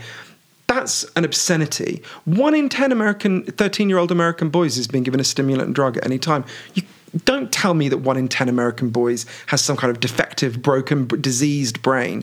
This is bullshit, right? These are kids who need to, need love. They need to have their needs met. They need to run around. They need to play. There's all sorts of things going on here that are being boiled down in this extraordinarily simplistic way to, a brain disease that needs to be drugged. Not to say that some of them don't have some problems in their brains. Of course they do. But this is we've ended up with a grossly simplistic narrative about our distress from childhood, where they're drugged into submission, to when you're in an old people's home and half of them are given antipsychotics to shut them up, right the way through their lives. This is not a sensible way. We need to think in a much deeper, more honest, more loving and complex way about our distress. We need to listen to the signals that it's giving us.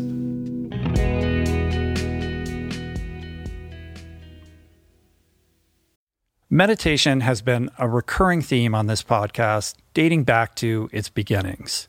And in conversation, always leads people to asking me about the best way to begin. There are no shortage of modalities, of resources, and apps available. I have experience with many of them, but my mainstay, I have to say, the one that I have found most useful is Waking Up. It's this unique treasure trove of wisdom that has become so important to my daily routine that the app finds itself right in the dock of my phone for immediate fingertip access. Beyond its robust catalog of daily meditations, it's also this extraordinary library of mindfulness resources that go well beyond the strictures of meditation, with courses on stoicism, cognitive behavioral therapy, time management, procrastination, as well as thoughtful conversations with leading scholars on everything from psychedelics to happiness. It really is one of the most worthy investments you can make in yourself. And listeners of the show can get 30 days to try Waking Up for free. Plus, you'll save $30 on the in-app price. If price is a concern, Waking Up offers the app for free, astonishingly for anyone who can't afford it. You can find the links on their website to get a full scholarship right now. Just go to wakingup.com/richroll to start your free month today. That's wakingup.com/richroll. We're brought to you today by Recovery.com. I've been in recovery for a long time. It's not hyperbolic to say that I owe everything good in my life to sobriety. And it all began with treatment, an experience that I had that quite literally saved my life. And in the many years since, I've in turn helped many suffering addicts and their loved ones find treatment. And with that, I know all too well just how confusing and how overwhelming and how challenging it can be to find the right place and the right level of care, especially because, unfortunately, not all treatment resources adhere to ethical practices. It's a real problem, a problem I'm now happy and proud to share has been solved by the people at Recovery.com, who created an online support portal designed to guide, to support, and empower you to find the ideal level of care tailored to your personal needs. They've partnered with the best global behavioral health providers to cover the full spectrum of behavioral health disorders, including substance use disorders, depression, anxiety, eating disorders, gambling addictions, and more. Navigating their site is simple. Search by insurance coverage, location, treatment type, you name it. Plus, you can read reviews from former patients to help you decide. Whether you're a busy exec, a parent of a struggling teen, or battling addiction yourself, I feel you. I empathize with you. I really do. And they have treatment options for you. Life in recovery is wonderful, and Recovery.com is your partner in starting that journey. When you or a loved one need help, go to Recovery.com and take the first step towards recovery. To find the best treatment option for you or a loved one, again, go to Recovery.com. What is the meaning of life? What happens when we die? What is our purpose here? If, like me, you ponder these delicious existential questions, I have got just the thing for you. It's called Soul Boom. It's a podcast hosted by everyone's favorite best friend and my friend, the deep thinking and deeply hilarious Rainn Wilson, where he communes with intellectuals and entertainers, theologians and philosophers in intimate exchanges that tickle the mind, heart, and yes, the soul. Subscribe to Soul Boom on YouTube or wherever you get your podcasts, and explore other groundbreaking series at voicingchange.media.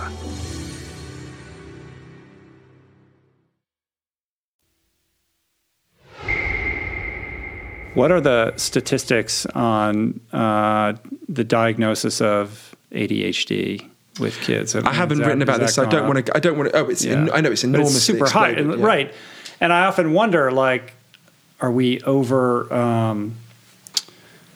diagnosing these people? Certainly, we're over medicating them, and we've created this syndrome or disease. And look, I'm not a doctor. I'm not going to say it doesn't exist, but there is an argument that, you know, a hyperactive kid or a slightly active kid who has trouble sitting in a classroom and focusing, there's an argument to be made that that's perfectly normal. A child of that age, and to pathologize that and say we need to medicate this kid because he can't pay attention, I think is really problematic. Well, you get rid of recess and gym, and kids can't sit still.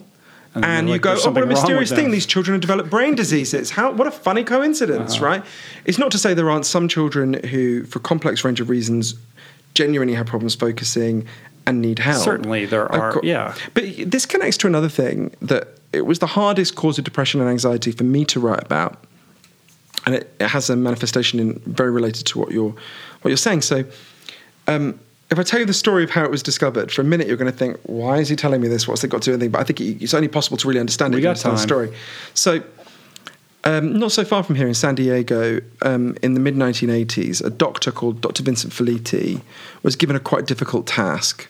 He was approached by Kaiser Permanente, the big not-for-profit medical provider in San Diego and here in California, and they said to him, look, we've got a big problem. Every year, obesity is rising. And everything we're trying, like giving people diet advice, all that stuff, none of it's working. What can we do?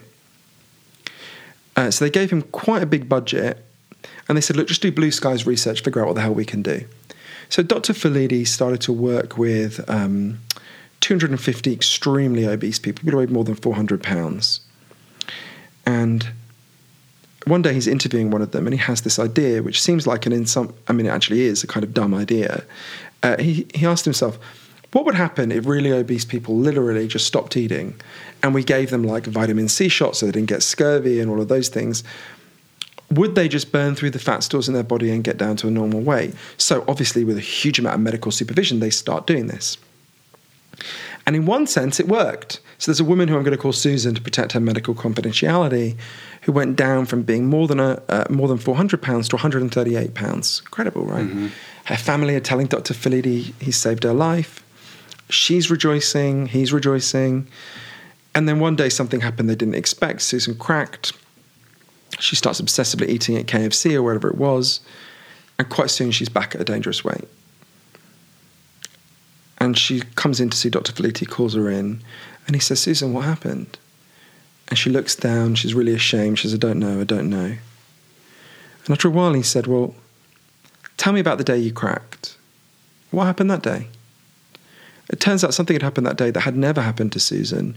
She'd been in a bar and a man had hit on her, not in like a predatory or awful way, but expressed sexual interest in her.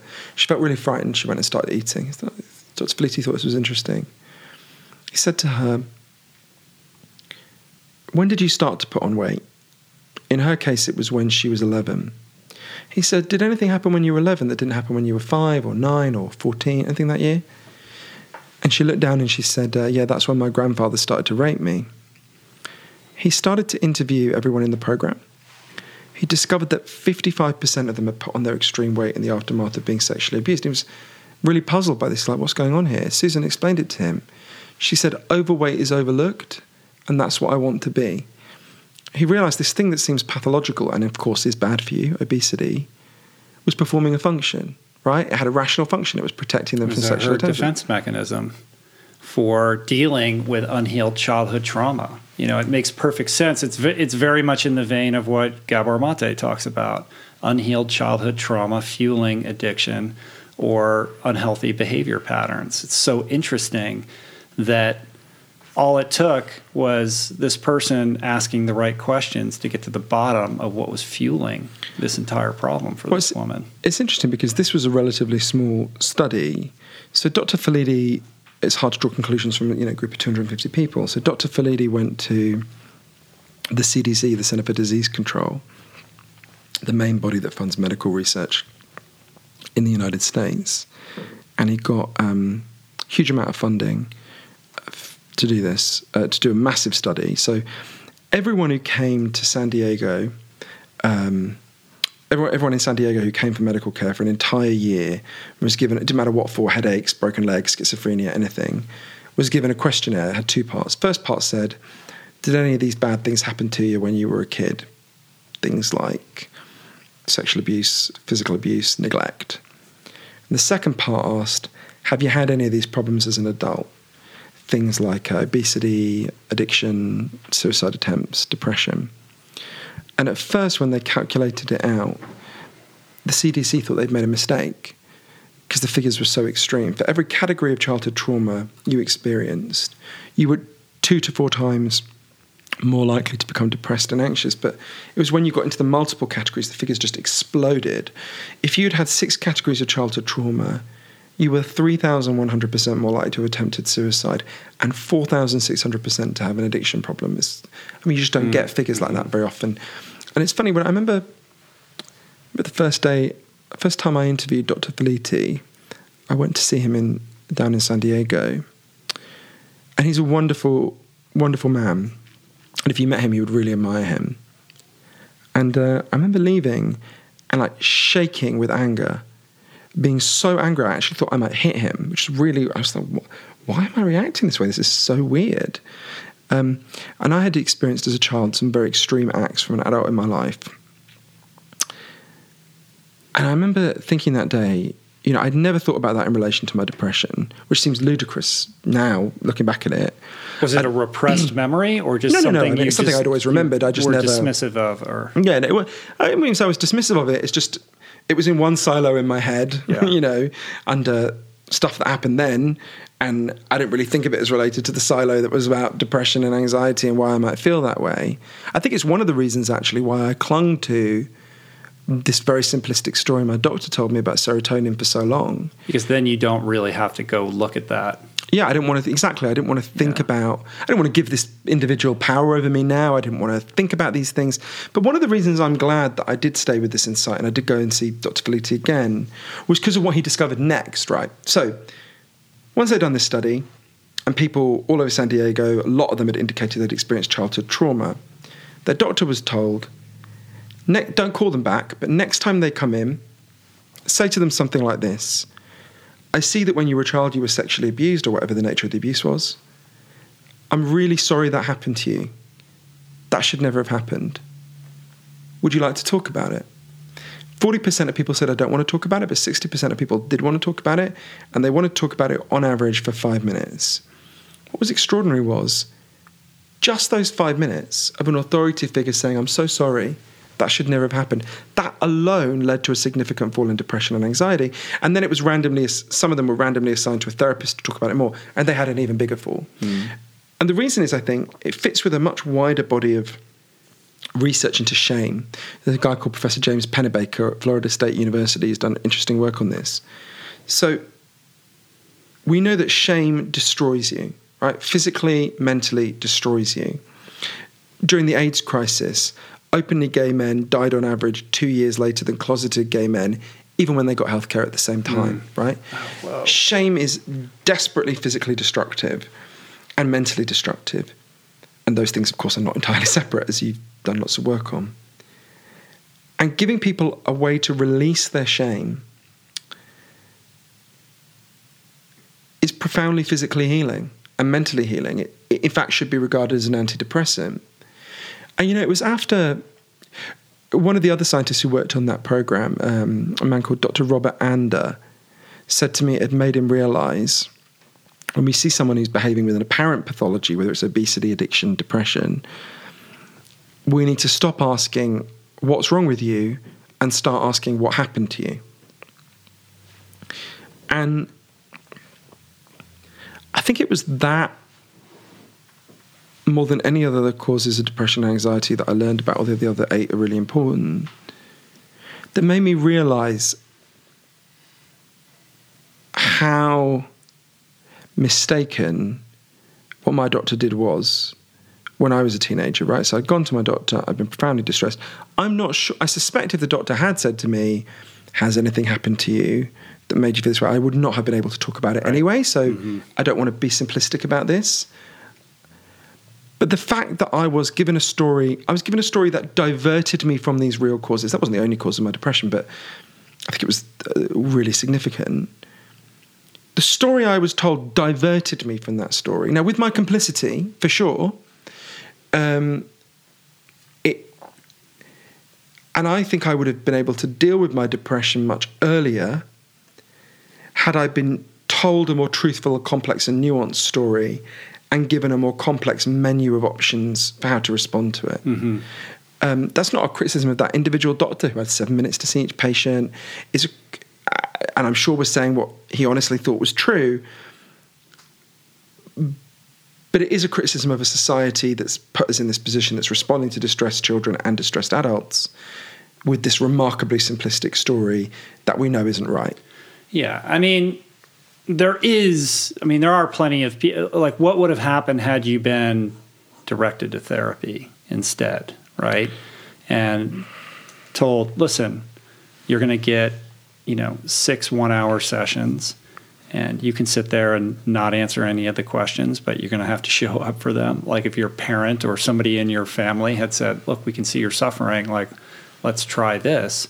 Perhaps that would have led you in a different direction. I think part of the problem is that most of the therapy that people are assigned to is cognitive behavioral therapy, right? Which does have some value, so people might not know. Cognitive behavioral therapy descends from the ideas of a psychologist called Aaron Beck, who basically argued, I'm slightly caricaturing him, but I think most of his followers slightly caricature him as well, that most of our problems, certainly depression, come from defective thought patterns, right? there's some truth in this. This is not untrue, right? We all know people. For example, I saw someone, better not say too many details about this, but I recently here in LA saw an old friend whose life is going great and is miserable as hell, and just is one of those people who just looks at all their benefits in life with a kind of looking for the worst in everything, right? Welcome to Los Angeles. Exactly. It's true. It's true. But it's true, actually. All my British friends here, with one exception, are like that. But that is poor cognitive skills, right? Partly, and there's lots of other things going on in that individual's life. Obviously, I don't want to be simplistic, but that person has poor cognitive skills. Their thought patterns tend them to look for the worst. And I believe this individual would benefit from CBT. So I'm not saying there's no role for CBT. But I also think CBT is really limited, right? Now, there are lots of CBT practitioners who go beyond the limits of CBT and are actually complex and so on. But it's limited because its explanation of human distress is really limited. And think about that farmer in the field in Cambodia, who's having to with an artificial leg, is having to work in the rice fields, right? Now, the CBT treatment for him would be to say, we've got to help your mom. Well, it wouldn't even be let's talk about your mother. That's the Freudian thing, right? It'd be even worse than that. That maybe it would bring up trauma about his mother. What they would say is we've got to think about the thought patterns that are. I mean, if they were to adhere strictly to the simplistic edicts of this, I suspect most CBT practitioners would be more sophisticated, but it would be to say, let's think about how we can alter your thought patterns and your habits of mind so you will be less distressed, right? Mm-hmm. That guy didn't need CBT. That guy needed a cow. He needed a practical intervention to change his environment, right? There are some people who will benefit from CBT. I'm in favour of it for some people. I, in fact, recommended it to my friend. But that's not most of what's going on, right? It's not attending to most of what's going on, which is why the evidence shows, rather like with chemical antidepressants, for most people, CBT has a real effect that diminishes quite rapidly over time, right? So I think part of the problem is there's a reason, by the way, why CBT is very popular with neoliberal governments, whether it's in Britain, massively championed by David Cameron, in Florida, Governor Rick Scott. There's a whole range of places that have championed it because it's basically a kind of get back to work, right?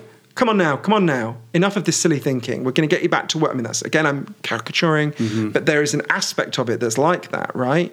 Rather than, say, Johann who's the amazing woman who did all that work on grief, which is about, you're not wrong to feel terrible. Your thought patterns, for many people, you're not wrong to be angry and distressed and hostile. In fact, you should be angry, distressed and hostile in this situation.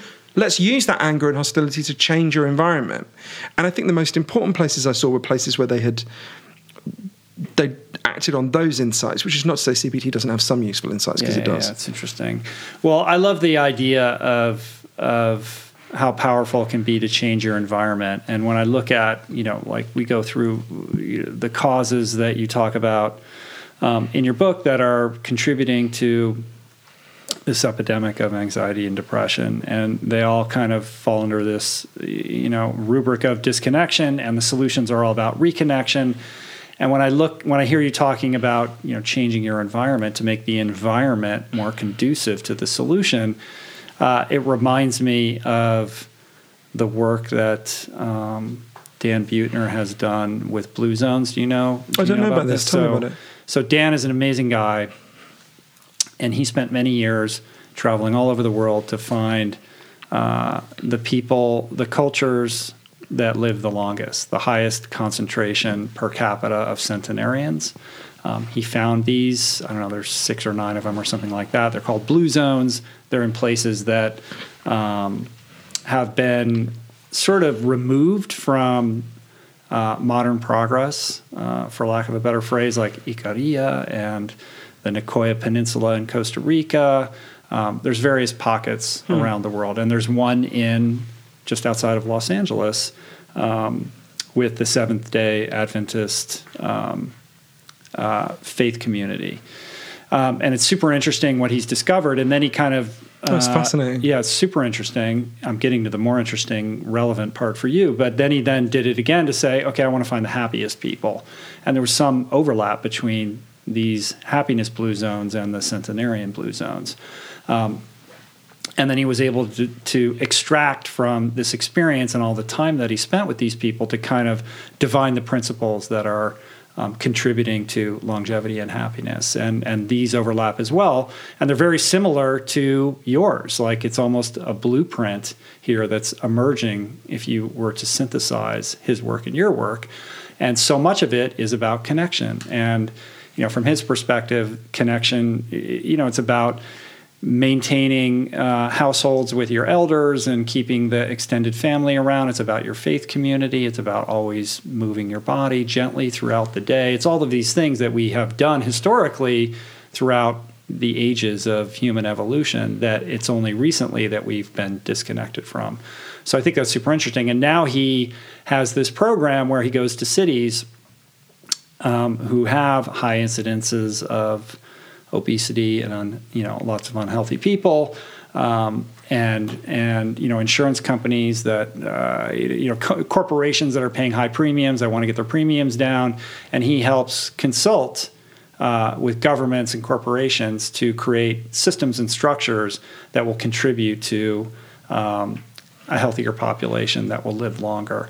And ultimately, through this experience, he will say to you, look, you can have them read self-help books, you can give them this diet or that diet, or tell them they need to do this, that, or the other thing.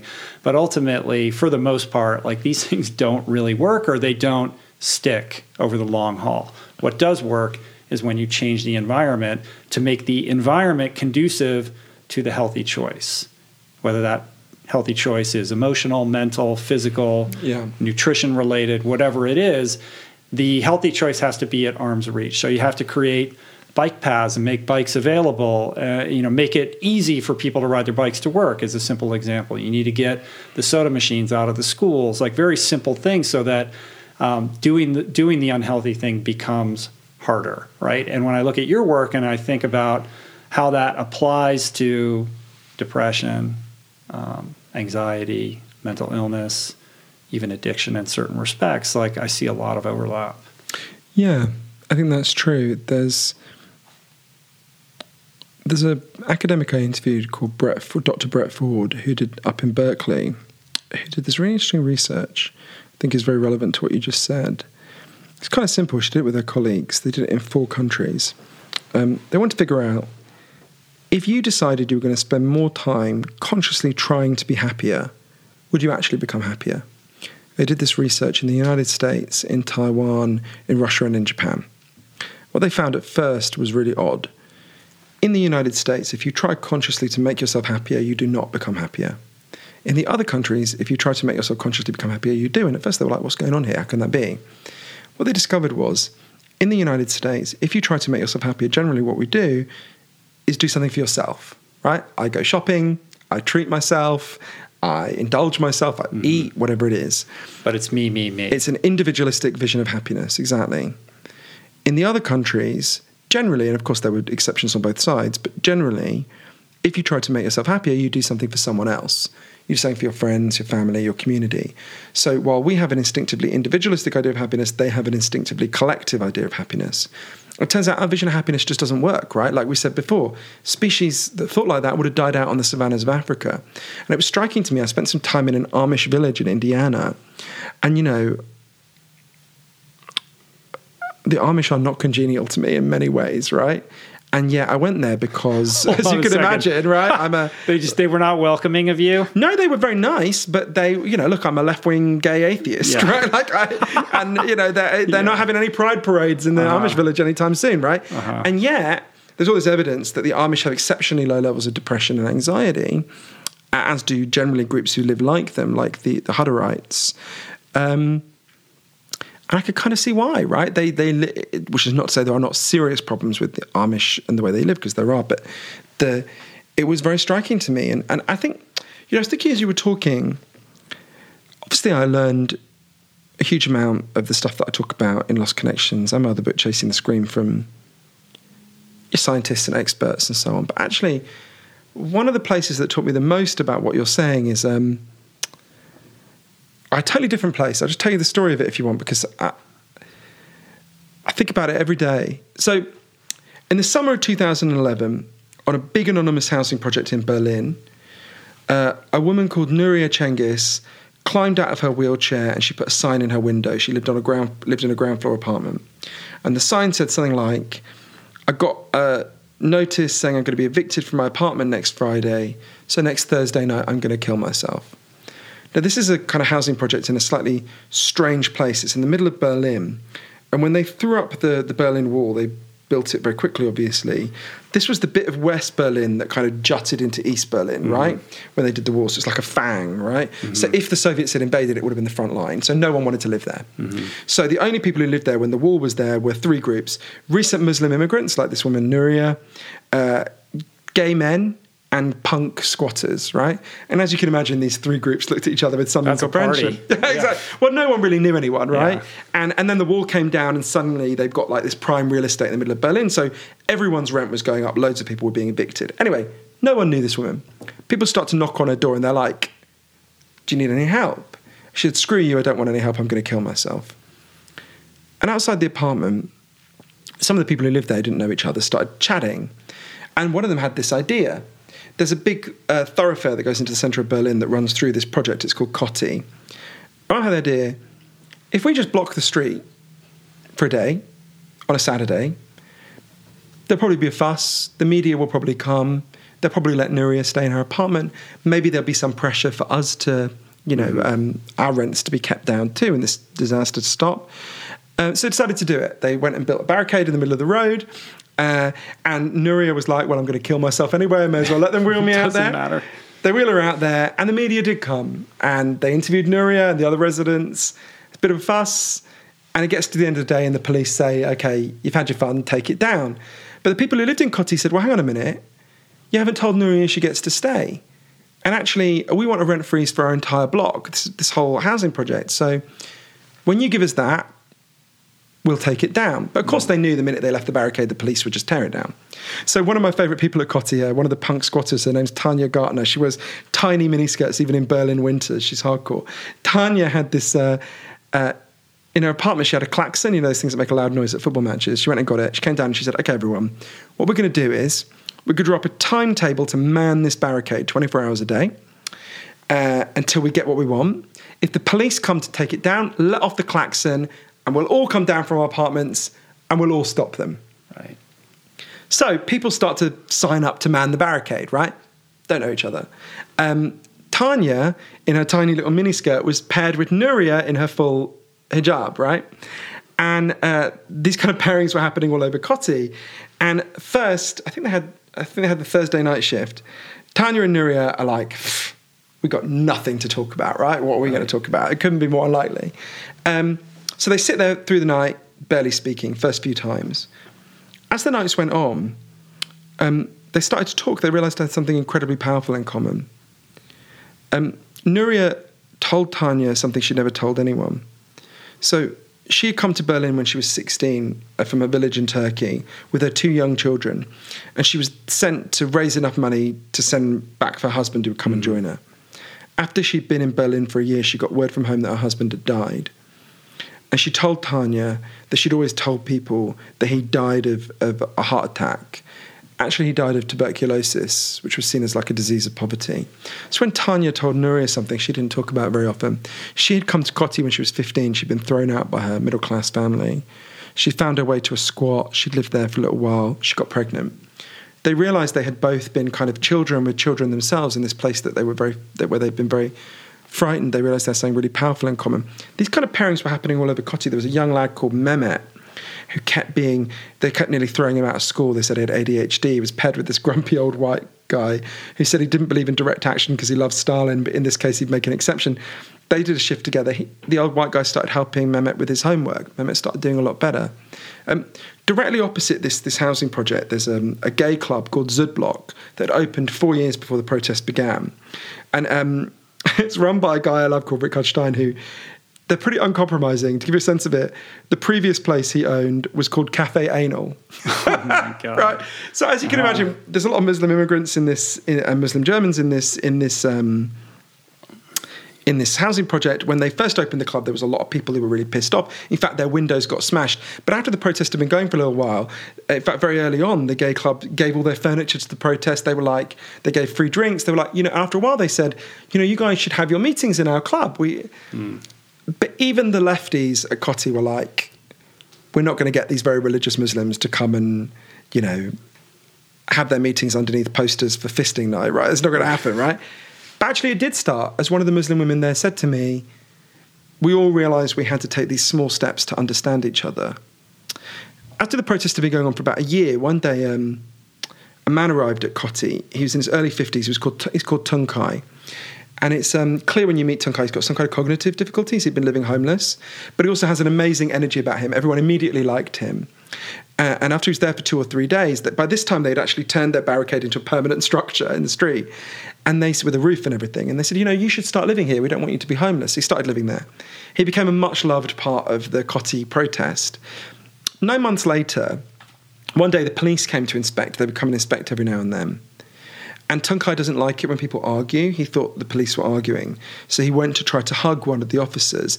They thought he was attacking them, so they arrested him. That was when it was discovered that Tunkai had been shut away in a psychiatric hospital, often in a padded cell for 20 years. He'd escaped one day, lived on the streets for a few months, and then he found his way to Coty. So the police took him back to the psychiatric hospital, and he's put back in his cell. At which point the entire Coty housing project turned into a kind of free Tunkai movement, right? They descend on this psychiatric hospital, and the psychiatrists are like, what is this? They've got all these like Muslim women in hijabs, these very camp gay men, and these punks demanding the release of this person they had shut away for 20 years. They don't understand it. But I remember Uli Carltonborn, one of the protesters, saying to them, you don't love him. He doesn't belong with you. We love him. He belongs with us. I remember thinking, how many of us, if someone carted us away, would have hundreds of people descending saying, no, we love this person, right? Anyway, many things happened at Coty. I mean, that's like a movie. Yeah. That's like a movie you'd see at Sundance or something. I think they think that I'm slightly crazy, the people at Coty, because I would turn up every, 4 or 5 months, talk to them and just burst into tears. I found them so moving. I remember one of them saying to me once, Johann, I think maybe you have allergies, because my eyes would water so much. Anyway. So did she get to keep her apartment, and she didn't commit suicide? They got Tunkai back. They got Nuria got to stay in her neighborhood. They got a rent freeze for their entire housing project. They then launched a referendum initiative to keep rents down across Berlin. Got the largest number of written signatures in the history of the city of Berlin. But the last time I saw Nuria, I remember she said to me, I'm really glad I got to stay in my neighborhood. That's wonderful. I gained so much more than that. She said, I was surrounded by these amazing people all along, and I never knew. And I remember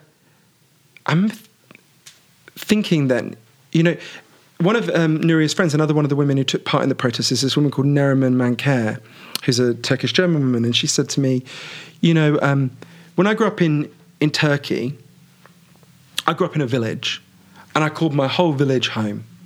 And I came to live in the Western world, and I learned that what we're meant to call home is just our 4 walls.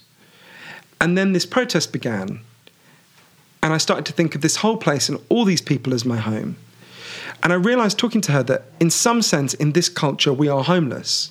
You need to feel you belong. The sense of home we've built is not big enough for that sense of belonging. The Bosnian writer Alexander Heyman said, home is where people notice when you're not there, right? Mm-hmm. Lots of people are homeless in that sense. And I remember thinking so clearly in Coty, think about how distressed these people were. Nuria was about to kill herself. Mehmet kept being nearly thrown out of school. They said he had ADHD. Tunkai was shut away in a padded cell. Loads of them were depressed and anxious. These people did not need to be drugged, most of them. They needed to be together. They needed to have a sense of meaning and purpose. They needed a home. And I remember one time sitting with Tanya outside Zudblock, the gay club, and her saying to me, when you're at home and when you're in your house and you're all alone and you feel like shit, you think there's something wrong with you. But what we did is we came out of our corner fighting, and we realised we were surrounded by people who felt like this, and we realised how strong we could be. And to me, it was such an important lesson about what's gone wrong. And, the people at Coty, I love those people. They are amazing people. But in one sense, they are not exceptional people, right? They are ordinary people. This was just beneath the surface. It did not take much for them to see how powerful this could be. And this is just beneath the surface everywhere. This is. I remember in the run-up to the 2016 election being in West Cleveland with a group of people who were doing get out the vote work I was following for a different book I'm writing. And we were on one of those streets in West Cleveland where a third of the houses had been demolished, a third had been abandoned, a third still had people living in them, often behind actual barbed wire. And we knocked on one door, and there was a woman who I would have guessed from looking at her was 60. I realised she was actually the same. She said she was the same age as me. I was 37 at the time. I was amazed. She'd had a really hard life. She was very articulate, extremely angry, absolutely refusing to vote for Hillary. And she made this verbal slip that really stayed with me. She was talking about what the area used to be like for her parents and grandparents. And she meant to say when I was young. What she actually said is when I was alive. And it really knocked me back. And I remember looking at her street and all these people hiding behind barbed wire with all these cameras in front of their houses. They have no money, but they've got enough to buy a camera, right? And I thought, the solution to what you need is all around you. And you've been cut off by this culture from seeing it, right? You've literally put barbed wire between you and the people next to you. And I thought about Coty, and I thought about what this woman needed. And I thought about the sickness in this culture that we've been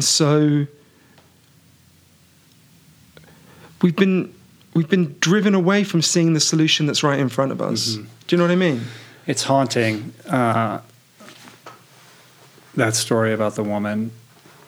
But I think that story about Coty perfectly encapsulates essentially every facet of what you talk about. It's like this amazing drama that plays out that elucidates not only the problem, but also the solution and the simplicity of the solution.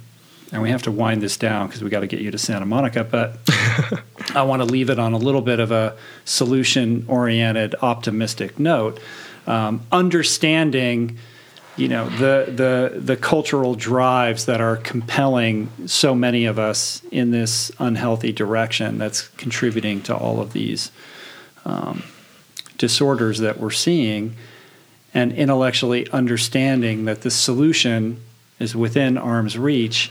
It's still so difficult for people to access.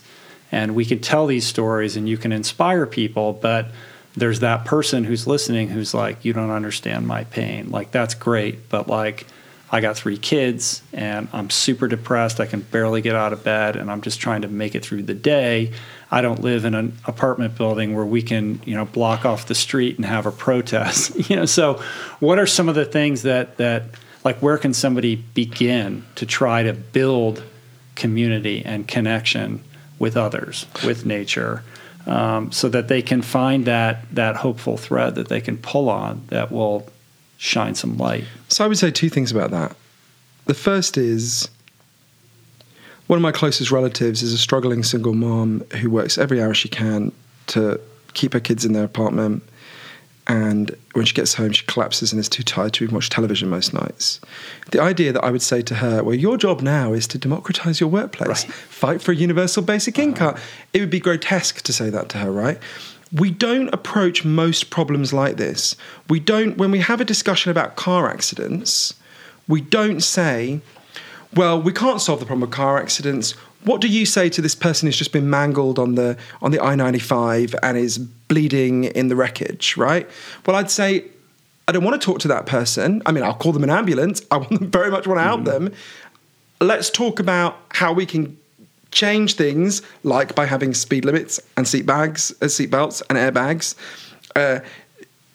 so it doesn't get to the point where so many people are mangled on the I-95, right? So the first thing I would say is, in a sense, I think it's a totally natural and right question. I wouldn't start at that point. I would say, mostly my message to the person I love in my family who's in that position is, firstly, your pain makes sense. You're not crazy to feel this way. You have been given a really rough deal. and I will try to love you and be present with you and help you change your life.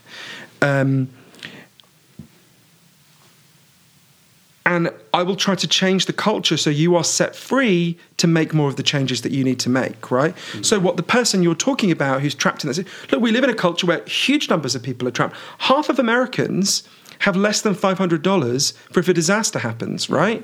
Through no fault of their own, because that money has been transferred to the rich, right? The 6 heirs to the Walmart fortune, who are heirs, they have done nothing to earn that money, own more and have more money than the bottom 100 million Americans, right? Where did your money go? What happened, right? So we created a culture where lots of people are trapped. I want to fight to change the culture so they are no longer trapped. I don't want to give people a false kind of bromide, which is, I go through in the book lots of things people can do. Some of them are coming together and fighting for collective solutions, and some of the things people can do on their own. There's a particular kind of meditation called loving kindness meditation that's been proven to really help. I go through other examples. But I don't want to be misleading about this. I don't think there are very good individualistic solutions in a society that's falling apart, where Donald Trump is the most powerful person, where people are profoundly lonely, where they've been taught to value the wrong things, where where the inequality is going off the scale, where they are humiliated and controlled at work. I don't want to be saying to an individual person, hey, here's my little solution for you. Right. It needs a big solution, right? Now, there are smaller things that people can do. Even if you're in solitary confinement in a prison for the rest of your life, there are things you can do. Of course, I don't want to belittle the possibility of individuals to do things, because there are individuals they can do. But the most important thing we can do is come together. And that's happening, right? There are amazing struggles, and they're not privileged people, right? Think about the fight for 15, the fight for a higher minimum wage. Workers who work in, McDonald's and Burger King and Jack in the Box, coming together to fight for a higher minimum wage. A great example, which gives you more time, which gives you more of everything, right? There's a whole range of campaigns happening. So I would say the single most important thing is, if you possibly can, and I appreciate some people who can't do this, but if you possibly can, get to a group of people who feel like you, who can see that they're upset, who can see that they're wounded, and are seeking a solution together. Because partly what I learned at Coty is the struggle is the solution, right? The act of coming together and saying, we've been made to feel like this through no fault of our own, and we can fight for a solution together. And sometimes they're long fights, right? I'm gay. The first people to fight for gay rights in the 1870s, that's a long journey from 1870 to, the Supreme Court decision in 2015, for granting equal marriage rights, right? That's a long fight. But the act of coming together and fighting for their own dignity, even in 1870 when they were really early in the fight, and they didn't live to see much progress, other than the dignity that they stood up and said, the problem here isn't with me, right? There is a dignity in asserting that, in showing it to other people, in standing with other people. So I would say wherever possible, and there is nowhere in the United States where this is not the case, where you are not surrounded by people who feel in a similar way, find those people, right? We have tools to find those people. Even if all you can do is sit with them for half an hour a week, sit with them if you possibly can. And if you are so wounded you can't do that, okay, then help is on the way. The rest of us are going to understand this problem differently. And if you can't fight for yourself, we will try to fight for you. That's powerful.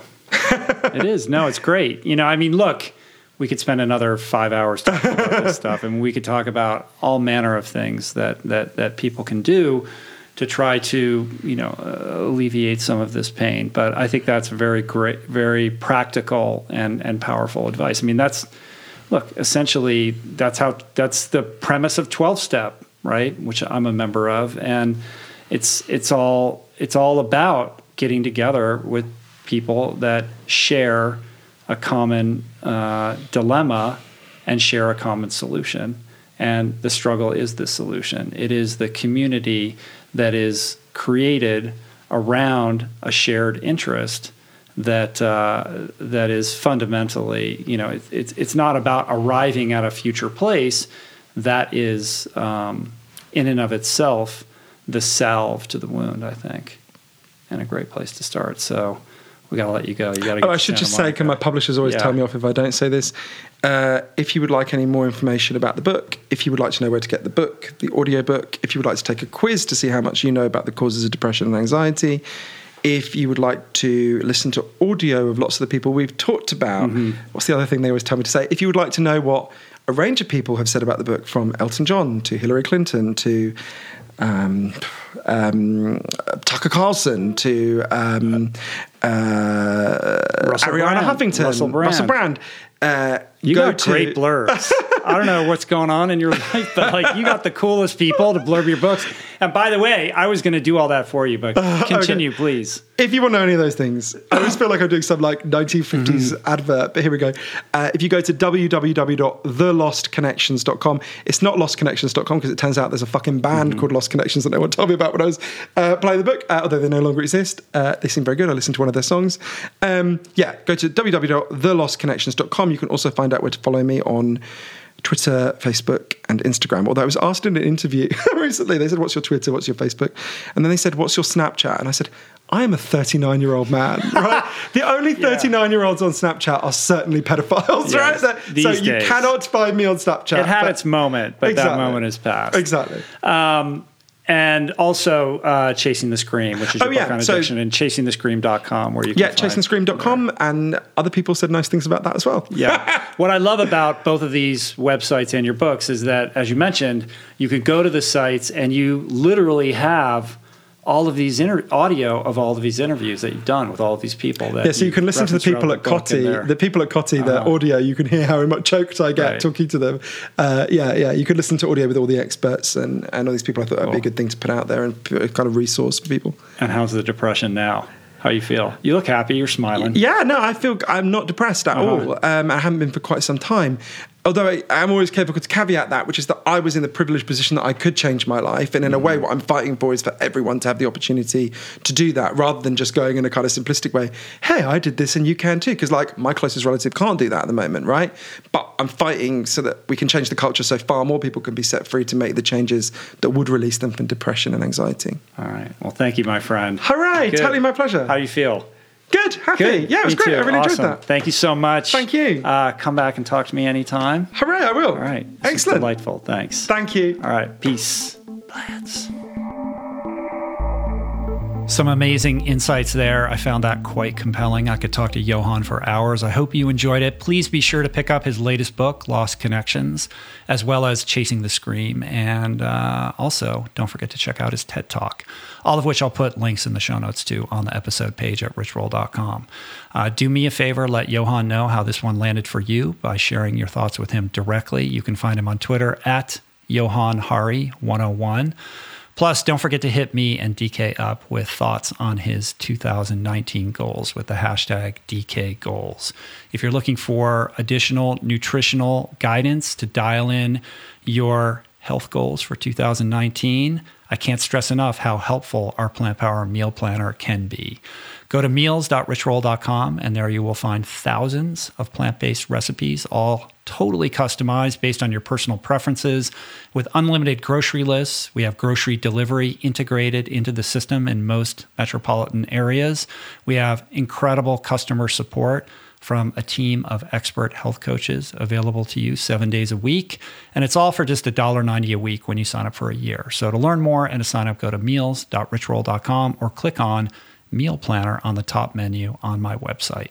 If you would like to support the work that we do here on the podcast, just tell your friends about your favorite episode.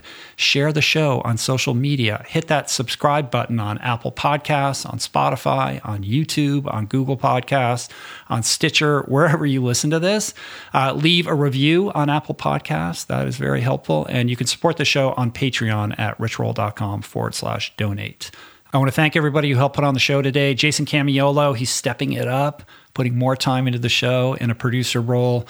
Also audio engineering, production, show notes, interstitial music, lots of behind-the-scenes stuff. Blake Curtis and Margot Lubin for videoing the show and editing it for YouTube. Jessica Miranda for graphics, DK for advertiser relationships and other production behind the scenes, and theme music, as always, by Anna Lemma. Thanks for the love, you guys. See you back here next week with a highly anticipated episode with the great, the one and only Killian Jornet. A lot of excitement about that one. You're not going to want to miss it. Until then, Take care of yourselves. Invest in one another. Create and cultivate that connection that we talked about today. Peace. Plants. Namaste.